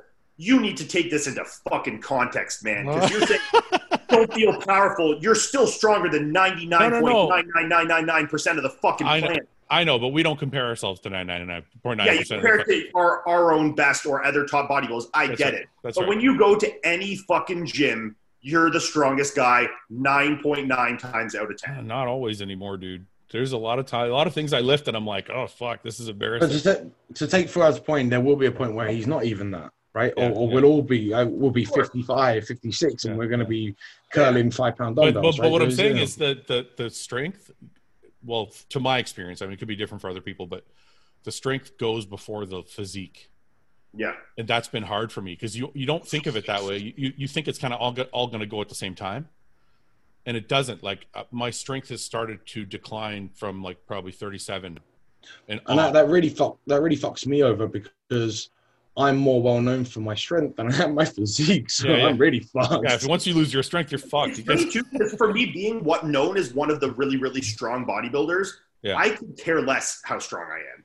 That's not true. You only say that because you can right now. No, honestly, man, I could go to the gym right now and be in the gym and bench press 2 plates, and I could not give a flying fuck like who saw. But is that because you can bench 5 plates, or is it just because you don't care? It is completely meaningless to me. It's completely utilitarian. Like it's like function over everything. I don't buy it. No, man, I literally, and that's never been like a big thing for me. Like, really? I like to do it to post on Instagram because I know heavy lifts get views. I get that. But I mean, it's not something that like. Okay, wait a minute. You're not benching 5 plates to get views. You're benching 5 plates because it feels good. Yeah. I've seen you bench 5. I've seen you bench 5 plates. It's like perfect form. Fucking 8-10 reps. I can incline bench 5 plates for reps, no problem, or flat it for fucking 15. I mean, I know that, but I mean. Yeah. So what I'm saying is, you're not doing that shit for views. You're doing that shit because you like that feeling, that power. Well, okay, but it's also because that is the weight I need to utilize to get a proper working set out with my physique. I mean, but I'm saying it's not. If that was 3 plates or 1 plate or 2 plate, and it was just as difficult, it would be meaningless to me. Okay, so I'll give you a hypothetical. Tomorrow, you're like, just magically, that's the most you can bench is 2 plates. You can still keep your physique, but your max bench is 2 plates. I mean, obviously, the first thing would be I would be vastly concerned how I lost so much strength in a day, and I would probably go check to see if I didn't have fucking cancer or something. Yeah. But I mean, once I got a clean bill of health, I mean, if I was still making physique progress, it would be honestly completely meaningless to me. I mean, the only thing that would bother me is that like I wouldn't want to train with like my buddies and be like, having to strip off 3/4 of the weight between sets. It's like that would be weird. But I mean, I don't care. Like it's not like something that I like care to like. It doesn't really give me much. It's funny you said that. I went to train with Dorian and Quint. And Quint is just like, he's young. He doesn't have any fucking injuries or nothing. He's just benching 4 plates like it's fucking nothing. And I'm like, every time it was my turn to go, we had to peel a plate off. Yeah. I was like, that's never, ever been the case. Like, I've always been able to at least keep up. Yeah. Yeah, that's a fucking bitch. That's a bitch. Anyway, we'll take a few more, guys. I know you guys probably got to run, so we'll do a couple more. Would you rather have to cover everything you eat in a ton of Splenda or a ton of salt? Oh, you know what? Before I answer this, and that's retarded anyway, I'd rather cover everything with Splenda for sure. What do you guys think? Splenda or salt? If you had to do a vast over all foods, I would pick Splenda. Yeah. Right. Okay. So somebody asked me why I post the full day of eating thing was fun to do, but the biggest annoyance is like in the comments section, everyone's trying to fix my diet. Yeah. And I'm like, I didn't ask for anybody's advice, so I don't know why anybody's trying to fix my diet. Like, but people are like, why don't you use sugar instead of Splenda? And I'm like, isn't that an obvious answer? It's an obvious answer, right? It's just a calorie thing, right? Isn't that what? That's it.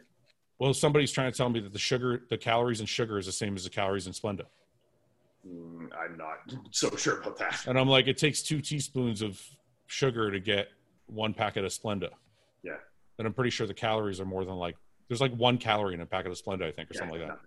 I mean, yeah, you could go like, if they want to get fucking sciencey, but like, you know, with fucking insulin release or some bullshit. I don't know, maybe. But I mean, like, at the end of the day, there's obviously significantly less in the Splenda, yes.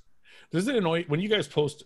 Does it annoy you if you guys post a meal or something and people are like trying to fix it or change it? I've never had that too much. I mean, the only time I ever get is I did some of those full day of eatings with muscle and strength, you know? Yeah. And I did an entire day and I had 0 veggies in any of my meals. And it was just like, it was like 200 comments of being like, not a single veggie was harmed in making of this video. I know. But like no one like, you know, I mean, no one like ripped me apart. It was just people being like, why doesn't this guy eat vegetables? You know? But I get frustrated at the, like, it's like, I'm not trying to get advice. Like I'm not posting my day of eating to get advice. I'm simply showing you what I do. You can take it or leave it. I don't need you to fix it. You know what I mean? Like, it's not like I'm like, everybody tell me what I'm doing wrong. Well, and the thing that I don't understand with comments like this is, does someone really think, like in their heart of hearts, that you're going to read that comment and be like, you know what? He's fucking right. You know? You know what? I'm going to change it because this fucking guy with 0 credentials, with 8 followers and no pictures said that I should eat fucking haddock instead of tilapia. Like, does he think that you as a top level pro bodybuilder are going to adhere to that just because he said it? Like, it really comes down to what is their motivation for that? Are they just doing it to be a smart ass? Do they really think that you're going to listen? Like, I just never really understand like the motivation behind comments like that. Yeah. You know, it's like the same thing. And like, yeah, I get people say it, but it's like the same thing of like, he would be good if he brought up his back or like needs to bring up, blah, blah, blah, bring up your back. You're like, you think we don't fucking know? Yeah, guy says, like, dude, like if anyone knows my chest sucks, it's fucking me, you know? Like, dude, I posted a photo the other day and the guy's like, if you just bring up your calves, everything will be perfect. And I'm like, I've been doing this for 20 years. I've been training my calves for 20 fucking years. Yeah, no fucking shit. Yeah. Like, it's not going to work. They're just not going to grow. Can you fucking just, you know? You know, it's like, I had a lot of people rip me for my my cardio recently because I have my cardio because I get my heart rate like decently high. Like I like it to be like between how high?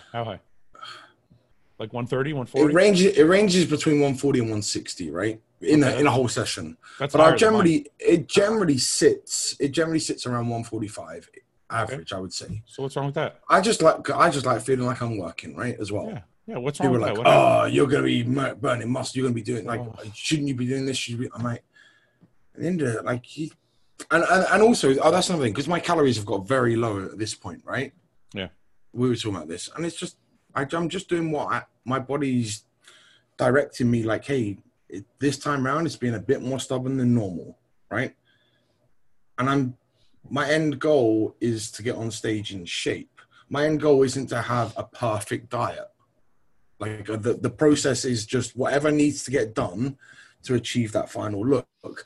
In theory, I would be wanting to do less cardio and eat more food. That's how I set about entering every prep. I'd like to do minimal cardio and keep my food as high as possible. But guess what? My body's not playing ball, and I just have to dig a little deeper. So someone's like, oh, your calories are too low and your cardio is too high. I'm like, no, I'm just trying to get in shape. I got 4 weeks left. I don't have time to play with.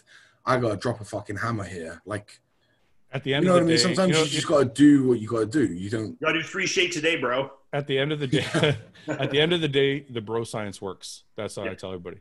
You can fucking sit here and be like, oh, you shouldn't be doing so much cardio, or you shouldn't be eating fish, or you shouldn't you know what, man? That shit's bro science for a fucking reason. Because every time someone gets stuck, that's the shit they point to.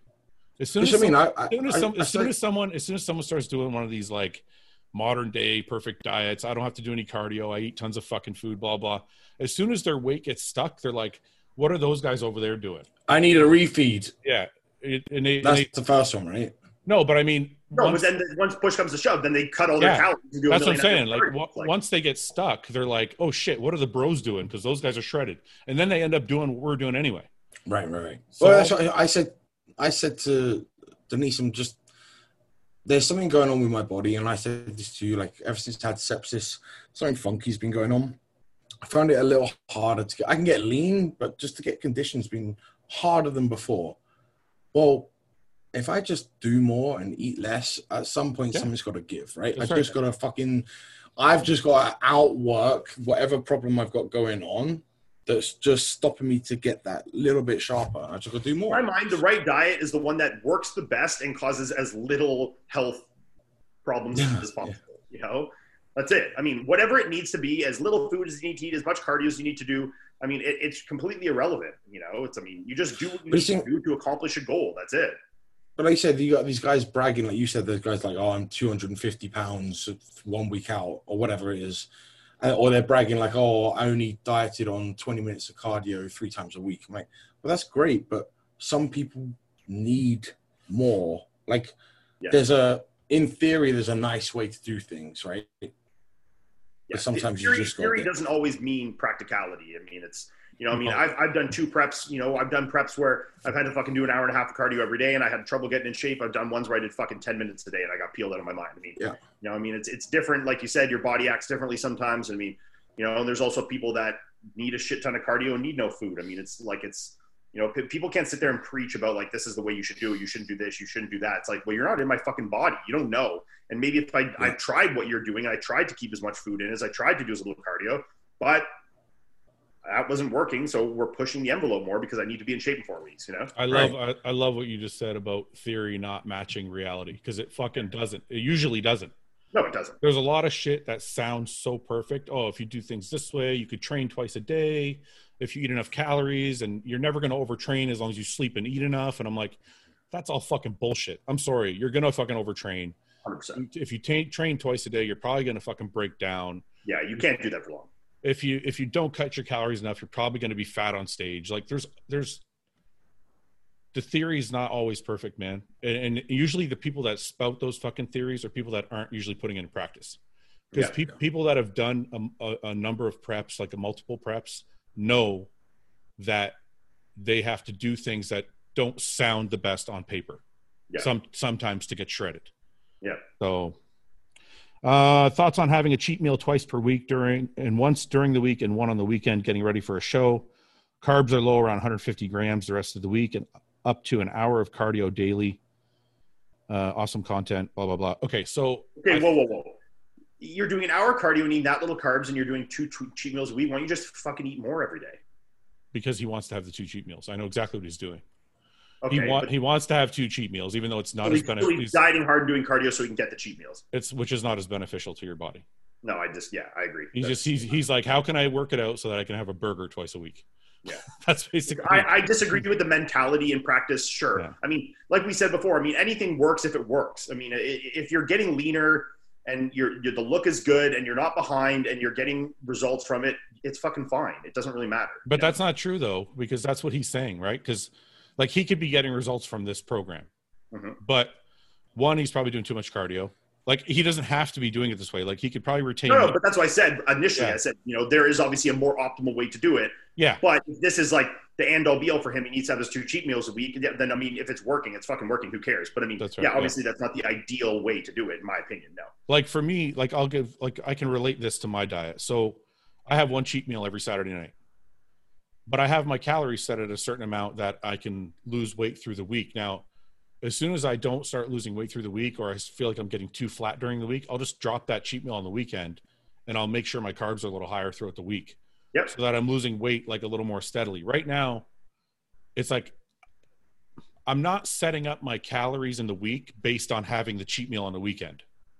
Which sounds like he's doing that. Which sounds like what he's doing. He's like let's suffer as much as we can during the week so we can reward ourselves with cheat meals. That's right. And that's not. That's the opposite. That's the opposite way you should be doing it. Yeah. Is it good to have a rest day after your cheat meal or go work out the second day? Or in other words, cheat meal before the workout or after it? So I think he's saying, like, if he cheats on Saturday night, should he have a rest day on Sunday or should he just take a rest? I mean, that's not like a one size fits all answer, in my opinion. It really depends where your physique is. I mean, if you're super duper flat and, you know. Oh, wait, sorry. And actually, I think he's saying, is it better to have a cheat meal on your day? Your training day, your rest day? It's like two questions in one. Yeah. It's like, I think he's trying to figure out where to put his cheat meal. That's what I think he's really trying. I tell you what, we've had this conversation before, actually. This is what I do. I have someone train their largest body part. So if they, you know, either back or legs, depending on which one they feel they really get the most out of. And then the next day I have them train. So they have their cheat meal that night. And then the next day I have them train their weak body part. So if their arms need bringing up or their chest sucks, that's what will come the day after the cheat. So they're utilizing it, they get that fullness and that carryover. That's what I do. That makes sense. Okay. That makes sense. And yeah, I think a lot of people do this too. Like, well, they'll do their cheat meal on the weak body part day, which is not, in my opinion, you know, you're doing it the next day, which is the right way to do it. Yeah. You know, doing it the same day is not advantageous because those aren't taking any part in that workout, you know? Wait a minute though. No. What if you're, okay, wait a minute though. Because if we take Ben's scenario and your scenario, Ian, what if your legs are your lagging body part and they're your biggest body part? Now what am I doing with my cheat meal? Then you same thing. I give you a high carb day. No, because you're saying put the lagging day after your cheat meal. But Ben's saying put the cheat meal on your biggest body part day. Yeah, but it can be, it's not mutually exclusive. I mean, you could just do back or, you know, something that day and then do your legs the next day. So you would always put the lagging body part the day after cheat. Yes. Ben, you too? Yeah. The only environment which I wouldn't do is say they were pushing their food. I would give them a high day, say on the leg day all day, with a cheat meal at the end of the day, and then the lagging body part the next day, for instance. Yeah. You know, fucking cheat meal sounds so good right now. I'm fucking starving. Though we've done well not to go down that rabbit hole of food. Dude, we did a podcast like last week or the week before, me, Ben, and James, and I swear to God, I think we talked about food for like 45 minutes of it. Was a bunch of hungry fucking dieting guys, dude. Yeah. What does recovery day? No, let's skip that one. If you could pick one rep scheme to train for the rest of your life, what would it be? I'd say 8 to 12. 8 to 12. Yeah. Okay. What numbers in your blood work do you look for when deciding when to come off or back on? Anybody? I would say everything. Well, everything, but I would say like mainly like kidneys probably the most important. Kidney stuff, obviously your lipids are important. I mean, your fucking liver stuff is like negligible, but still obviously should be in check.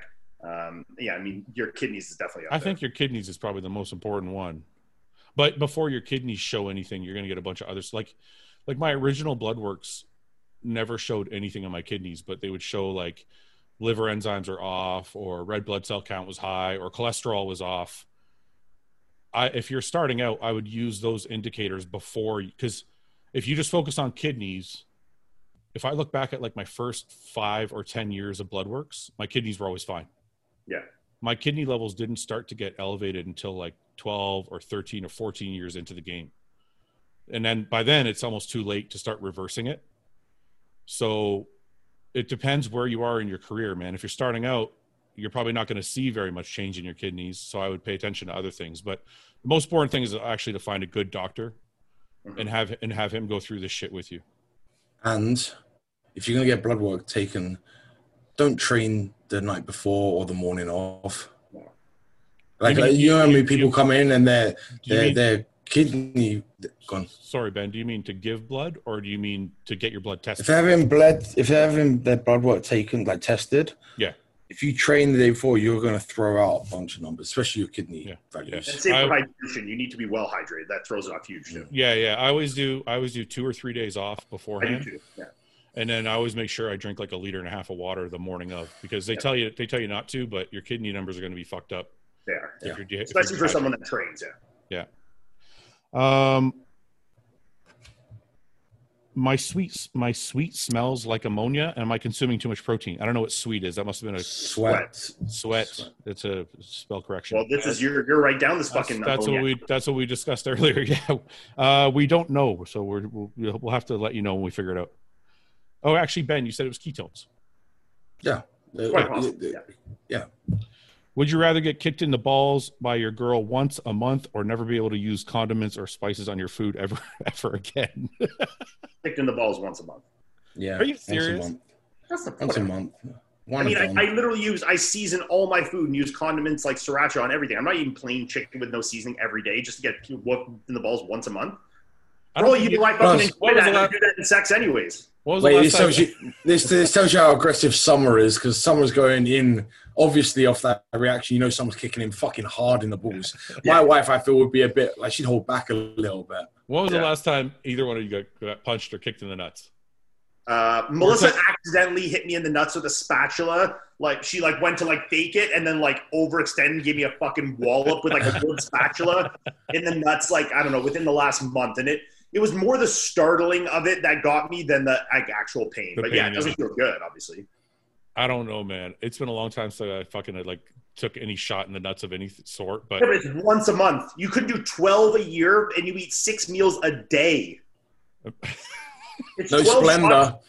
It's 12. That's no Splenda for that. Think about 12 shots a year, or fucking 6 times 30, 300 meals a month, man. Yeah, but think about how shredded. I would look like Roman Fritz. I'd be shredded. 6 times 30 is 300. I just did the worst math ever. That's 180, but yes. Yeah.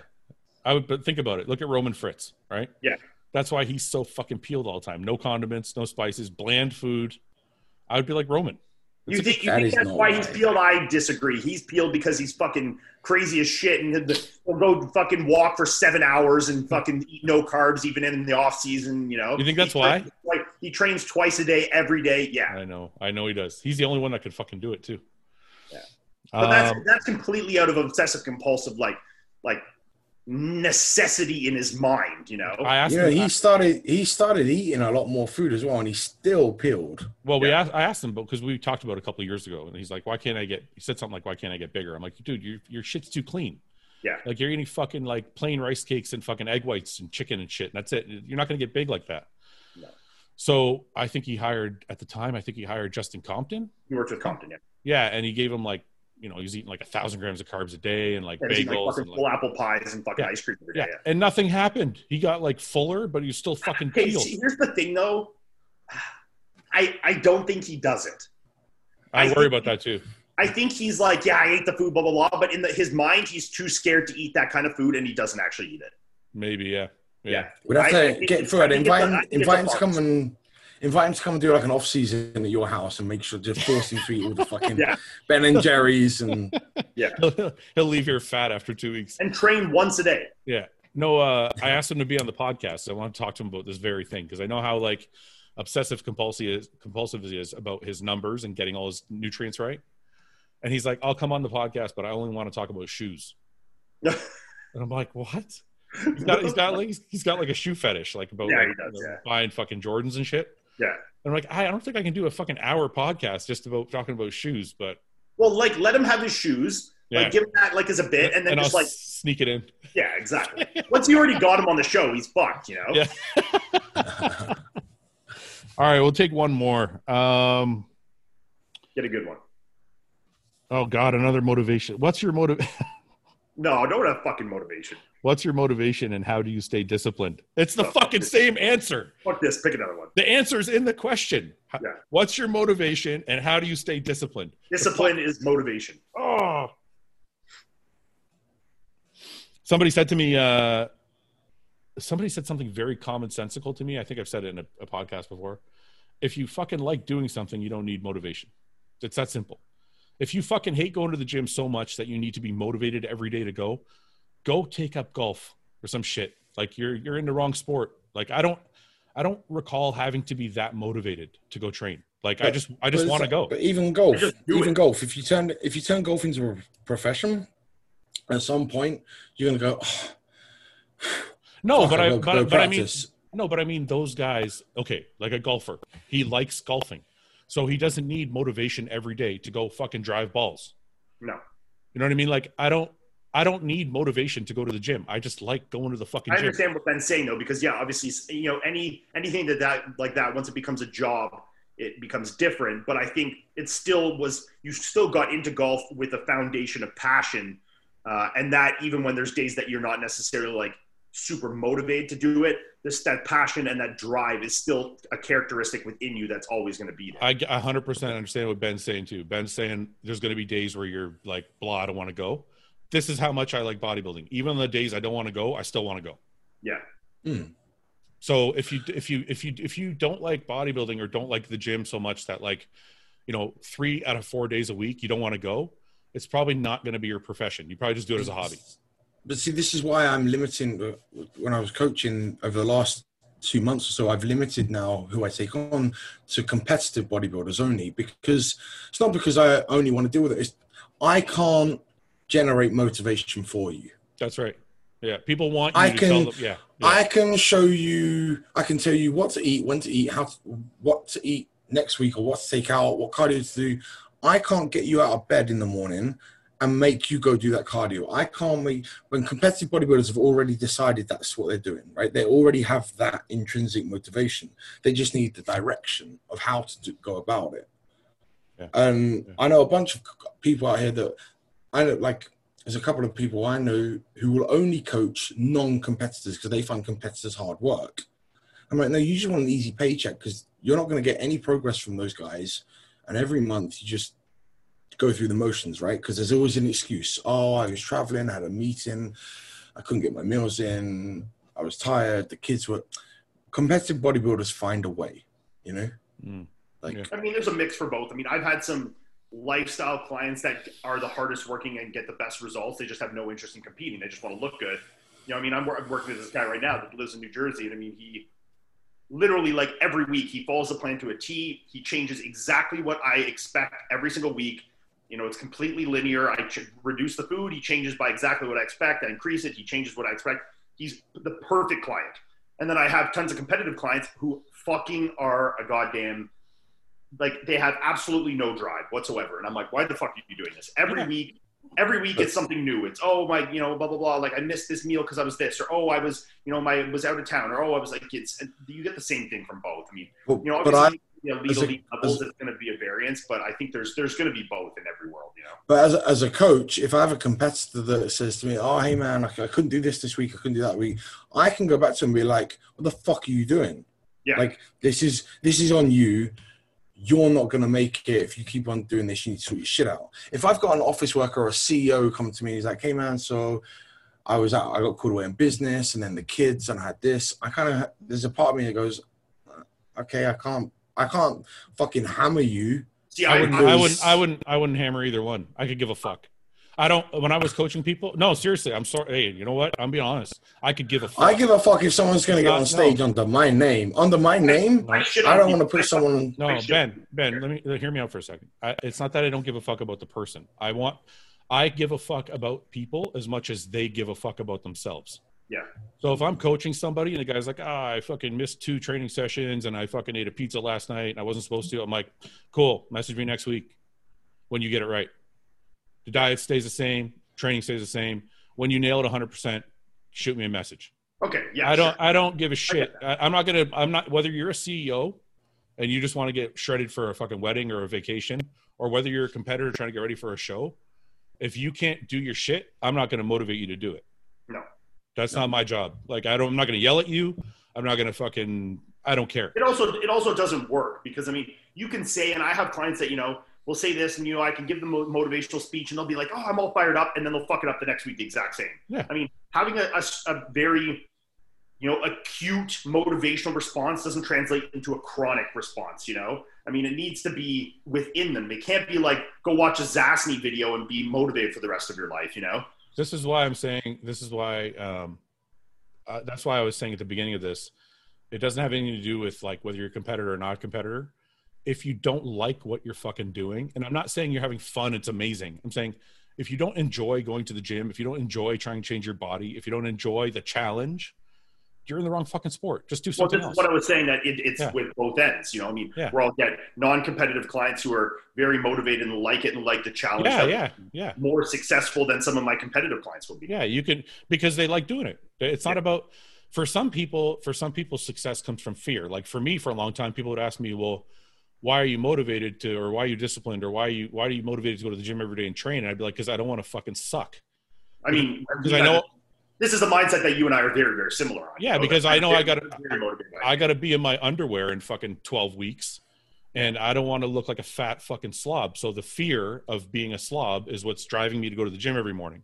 Yeah. Mm-hmm. But some people like that don't compete have just want to look good and just like going to the gym and just want to look good and want to achieve a certain thing. So they don't need fear or like anybody. Your fear puts you into action. A lot of people's fear paralyzes them. Right? Yeah, of course. Yeah. The way you deal with fear is important. I mean, so they're like, oh, I'll never be able to, I'm scared of failing, so I'm not going to try. No, 100%. Right. Dude, there's that side of things as well. Some people will walk into a gym and they'll see somebody like Ian and they'll go, oh, fuck this. This is pointless. And they'll start missing the days and they'll start eating whatever the fuck they want. And then another kid will come in the gym and see someone like Ian and they'll go, oh, you know what? I think I want that. And they'll fucking dial it up a notch. And those are the two different types of people we're talking about. Yeah. Some people, if fear cripples. Honestly, and I there's nothing I like more than seeing a young kid at the gym, like an 18-year-old kid, with the balls to come up and ask me well thought out questions. Yeah. When he'll come up to me at the gym and not just be like, bro, how'd you get like that? Or how much you bench? He comes up to like, hey man, I've been trying this diet, blah, blah, blah. I'm doing this. Do you have any, recommendations? I've been eating this, or I'm trying this training program. Do you have any recommendations? Or, like you look awesome. How long have you been doing this for? Like, do you have any tips? I fucking love that. If you're an 18, like, cause I know when I was 18, I probably wouldn't have the nutsack. Like I remember when I was really young, the first big guy I ever saw that went to my gym was Jamma, was Hassan. Yeah. Yeah. And he was like, I thought this was Ronnie fucking Coleman when I was 17, 16, Yeah, yeah. I never had the balls to go up to Hassan ever and be like, yo, like, how do I get into competing? What do I do? I didn't even have like the questions to ask him. When I see a young kid that's clearly like in the gym and I see him every day, he's trying hard, and he comes up and asks me a good question, it makes me so happy on my inside to like feel that. Yeah. And I just want to be like, man, come train with me every day, Like, I want to help him as much as I can, Yeah, I'm not, not necessarily asking the question part. Like, I don't care if people ask me questions, but sometimes, you see the same people kind of in the gym every day. So it's the same crowd, depending if you go on the same time, right? There's always like that one kid that's that 18-year-old kid who's not big, but you can tell he's like fucking grinding that shit out every day. That's what I'm saying, yeah. People think we only respect like big guys, but that's not true. I just respect people who fucking bust their ass. Yeah. Like I remember there was a girl that used to train at the last gym I worked out at. She would go in and squat. She would do like 15 sets of fucking squats and she'd be drenched. And I'm like, that's crazy. Like that. I like seeing that kind of shit. Or like when I see, nothing makes me happier too. When I'll be at the gym and there's 6 squat racks and there's 18-year-old kids with way more weight than they should be doing. And I'm like, they're doing 3 plates for quarter squats. And then I'll see the one kid that's there with this program on paper with one plate on, doing perfect execution, ass to grass, knees driving out, like flawless form. And I'm like, this guy fucking knows, These kids can sit here, do their 3 plates and think they're strong as shit. And in 5 years, this kid's going to be doing that same weight with 30 times better form with legs twice as big as you, and he'll be fucking being like, well, that's what you get, Yeah. That makes me fucking happy to see people just with like mastering execution first and foremost and like not forgetting those fundamentals, I tell you what not to do. Walk up to me with barely any introduction and be like, this is my progress, bro. Oh yeah. I had it last week in Florida in the Redcon gym. I walked in at 5:30 in the morning to do my morning cardio. Like my eyes are pretty, like the Asian eyes are pretty closed anyway, but like 5 in the morning I'm like real puffy. Yeah. I'm like dragging ass in my morning and just want to get my cardio. And he's like, oh, hey bro, nice to meet you. Check this out. This is my literally. And I went, no one cares. I get so many of these on Instagram where I get people that message me and be like, no introduction, just send me fucking 30 pictures, or they'll be like, go check out my profile and check out my progress. I'm like, why?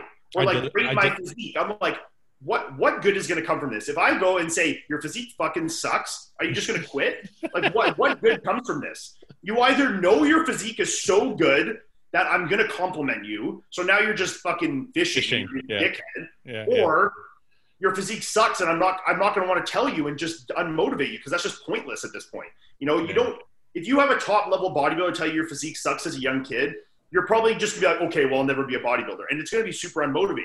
I know when I was 18 starting, if I messaged Jay Cutler and I'm like, hey, what's my physique like? And he said, it sucks. I'd fucking be like, fuck this shit. I'm never working out again.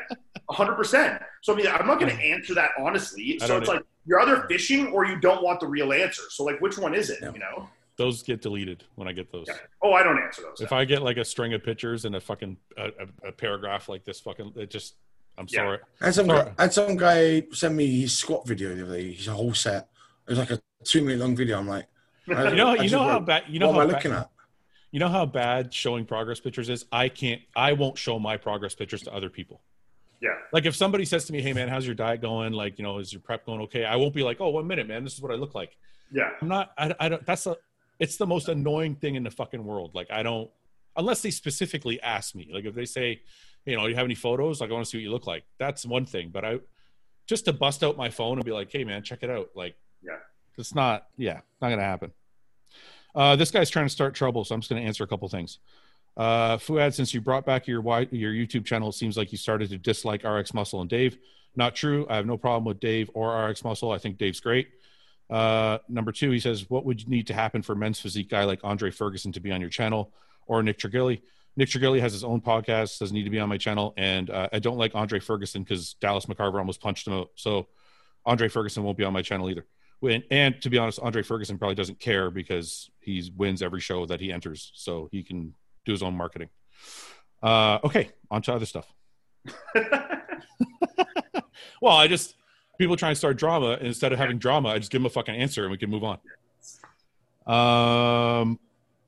Were you guys always on point with your diet? Oh, take this as the last one because it's a diet question. I think people like those. Oh, wait, this one's a good one. How do you politely tell people to fuck off when sitting on a piece of equipment for 10 minutes without doing a set? I don't politely say, I just say, get the fuck out. I'll ask them. I'll just be like, when is your set? Like, are you done? Like, I want to get in. See, this comes to, I don't know if this is like bullying or not, but this comes down to what I'm saying, the benefits of being big. Because if I go up to someone, when I look like me, or you look like you, or Ben looks like Ben, and you go up to a guy and be like, how many sets you have left? They're always like, 1. You know? No, that didn't happen to me before. Really? I barely ever. Like, I'll be like, people, I could tell they just sat down. They probably have fucking 25 sets left. And I'll be like, how many sets? So they're just, just one more. I'll be quick. And then they're literally had just done a set. They'll do their set right away and get off the machine. I'm like, no, man, I wasn't telling you to fuck off. Like, I can work in with you. Like, take 5 minutes. I can go do something else and come back. Just let me know when you're done. Like, yeah. Usually that's the case, but I had one kid, I've told the story before on the podcast. I had one kid be like, I'm doing a powerlifting program, bro. I'm going to be here for 7 or 8 sets. And he was taking like, honestly, it had to have been minimum, like between 5 and 10 minutes between sets. Yeah. And I'm like, the gym's fucking packed, dude. You can't fucking do your 2 plate squats every fucking 8 minutes. Like, so eventually after like 3 sets of me waiting, I was like, look, man, I got to fucking work in. You're either going to let me work in or you got to fucking go somewhere. And I was just a dick about it. I'm like, I'm not sitting here while you like take 60 fucking minutes to do one exercise. And what'd he say? Well, he fucking left. He left. He's like, he got pissed off. I think he went and told the owner, and the owner's like, told him to fuck off. Because you can't just hog a whole fucking squat rack. Especially when it's like peak hours. When it's peak hours and not let anybody work in. Like, I let people work in if I'm squatting and somebody wants to get in. I'm like, yeah, I don't care. As long as like I don't have to change like all the plates all the time. Yep. So as long as they're lifting less than you, right? If they're lifting more than you, like, fuck off. Yeah, I don't want to feel bad about myself. I'm like, if you're benching 4 or 5 plates, get the fuck out of here. I'm at the 3 level. Okay, so I think this was the diet question I was going to ask. Were you guys always on point with your diets in the early days of your careers, or were you a bit more relaxed, i.e. missing meals or not the right food? Or were you guys just on point from day one? And if not, how long till you were on point? I was the other way. I was more OCD when I started, thinking that you had to be like, things had to be absolutely perfect and flawless or it didn't work. And then obviously as I got smarter and did more preps, I realized like things aren't so black and white. And like, not to say I've ever missed meals or cheat on my diet, but like, if it's like one day I'm out of fucking rice and I'll cook potatoes instead, it's like, it's not the fucking end of the world. Or if I'm out of chicken, I got ground turkey. Like I'm always prepared, but I'm saying if that happened, that wouldn't be earth shattering to me. Where back in the day, it would be like, Okay, well, a minute. We'll go back to this question in a second. I just want to cover something because you just said it. I don't feel like even in prep, I don't feel like there's absolutely any reason why I can't switch like cream of rice for oats or potato for rice. You're not like that crazy, are you? Where you're like, I have. No, I mean, I follow. If Patrick says rice meal, I eat it because why wouldn't I? No, I know, but if like one day you feel like having a potato instead, we're back to the potatoes, Ben.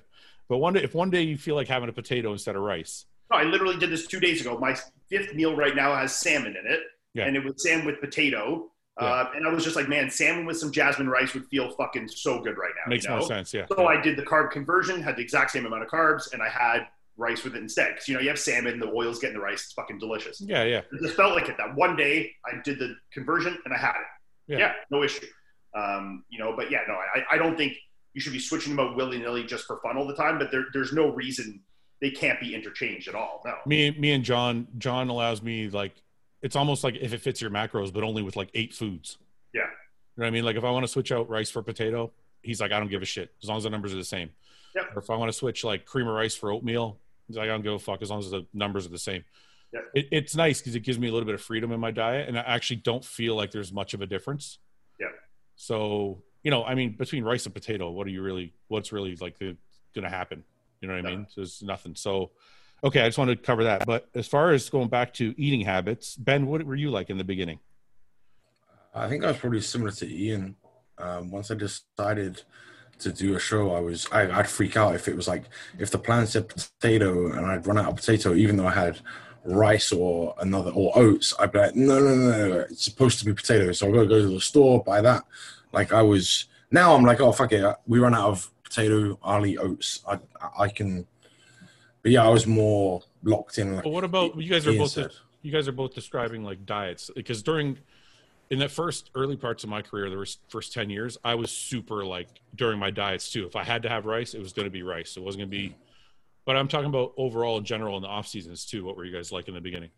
When I started competitive when I was like, right, I'm going to do a show.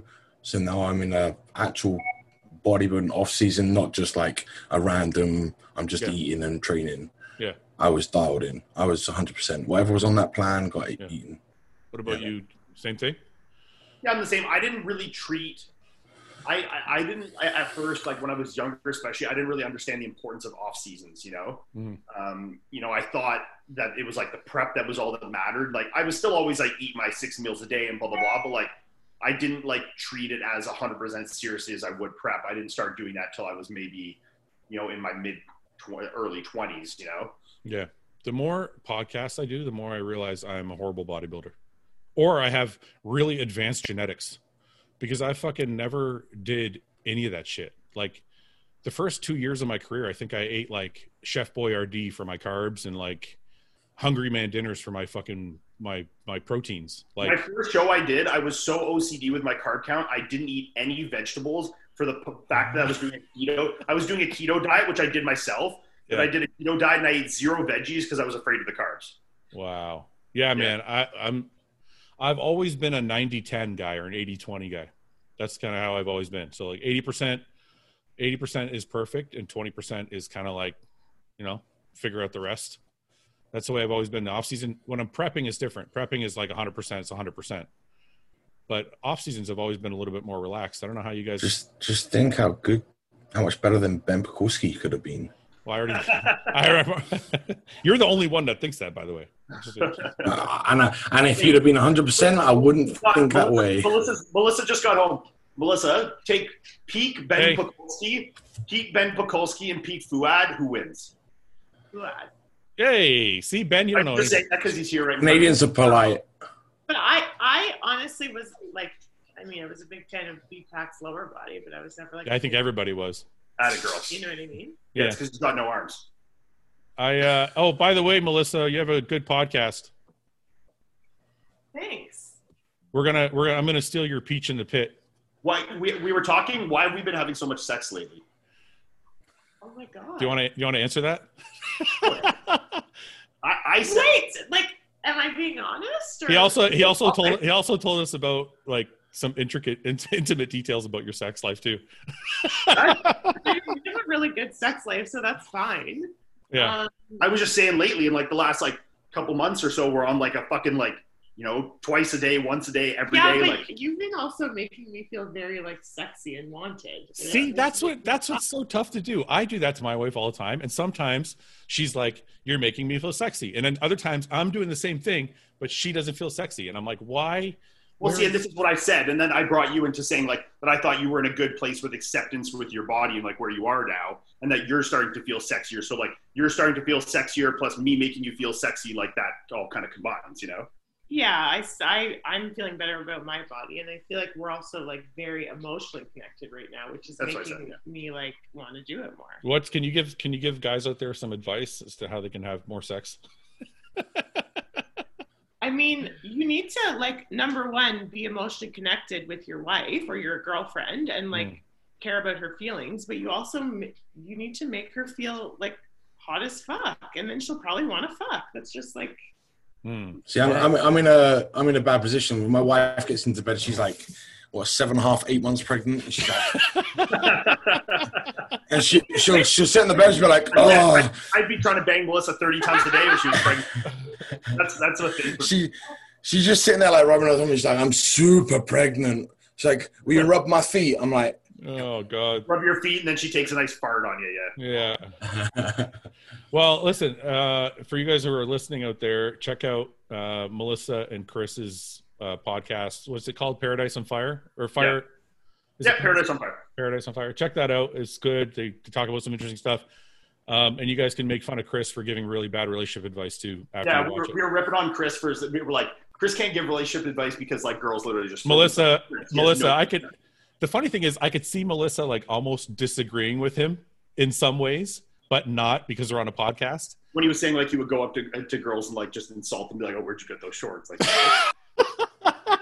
you can't. Most guys can't do that. But like we're saying with Chris can do, and Chris can go up and fucking fart in front of them, and they'll be like, "Hee hee." Yeah, but Christopher also like speaks like that, or will say like those words to girls, but like the way he says it, it's very obvious that he's hitting on somebody. I know that, but it's where it changes the complete dynamic. Is that every single girl Chris is probably going to hit on already knows who he is beforehand, so the dynamics. Well, it's not only that; it's also what I was trying to get across to Ian when we were talking about it was it's really bad advice because we don't all look like Chris. Yeah. So it's like you can't. If you're a fucking 10, you can say and do whatever you want. Yeah. If you're a 6, you can't go make fun of some girl and expect her to be like, cool, let's go out on a date. It's like it's like his perception of how to pick up girls is probably like way skewed. So skewed. Yeah, but he's also a bit too like cocky when it comes to picking up women. Well, and he should be because he sounds. I would be. Yeah, I would be if I was him. I'd be like, I got this. Don't worry. His success rate is probably like 99%. I want to know the failures. That's what I want to know. I want to meet the 1% that have said no. There's probably that one girl you can find her real easy. I'll be honest. I don't think Chris has ever tried to have sex or pick up a girl that he wasn't successful with. No, never. Are you serious? I think he's probably back 100% on that end. Yeah. That's fucking ridiculous. He probably also picks his battles well. Like I think if he knew he had a chance with the girl, that's when he would engage. Like it's like, if it was like a girl that he was like, she's probably, Okay, wait. I'm gonna ask the question, and I don't think Chris would ever tell me this, so you guys can tell. And he's probably not gonna watch this fucking shit anyway. So, what I think everybody's dying to know what the number is. Am I allowed to say? No one knows this. Just give me like an over under. It's like over under 50. It's got to be over 50. It's over. Are we talking like triple digits? No, it's. I don't even. It's not in triple digits. No. That's all I'll say. Okay, it's in double digits. All right, don't worry. He's not gonna watch. It's definitely you're closer to the. It's less than what you think. Yeah. Okay, we'll leave it at that. We don't want to get in trouble. But those are all accumulated in like 2 years of college. Like that's it. We're 2 hours deep into this podcast. You think he'll make it this far? Come on. He's like, yeah, I'm going to put in the timestamps. Chris Bumstead stuff. Make it the title. Chris's number exposed. My views will go through the roof. It'll be perfect. Yeah. Okay, guys. It's been like. Just hope Courtney never sees this. It's been 2.5 hours, and I'm starving. I got to train. I'm sure you guys are too. So thank you guys for coming on. Yeah. And we'll do it again. All right. All right, boys. Take it easy. Bye.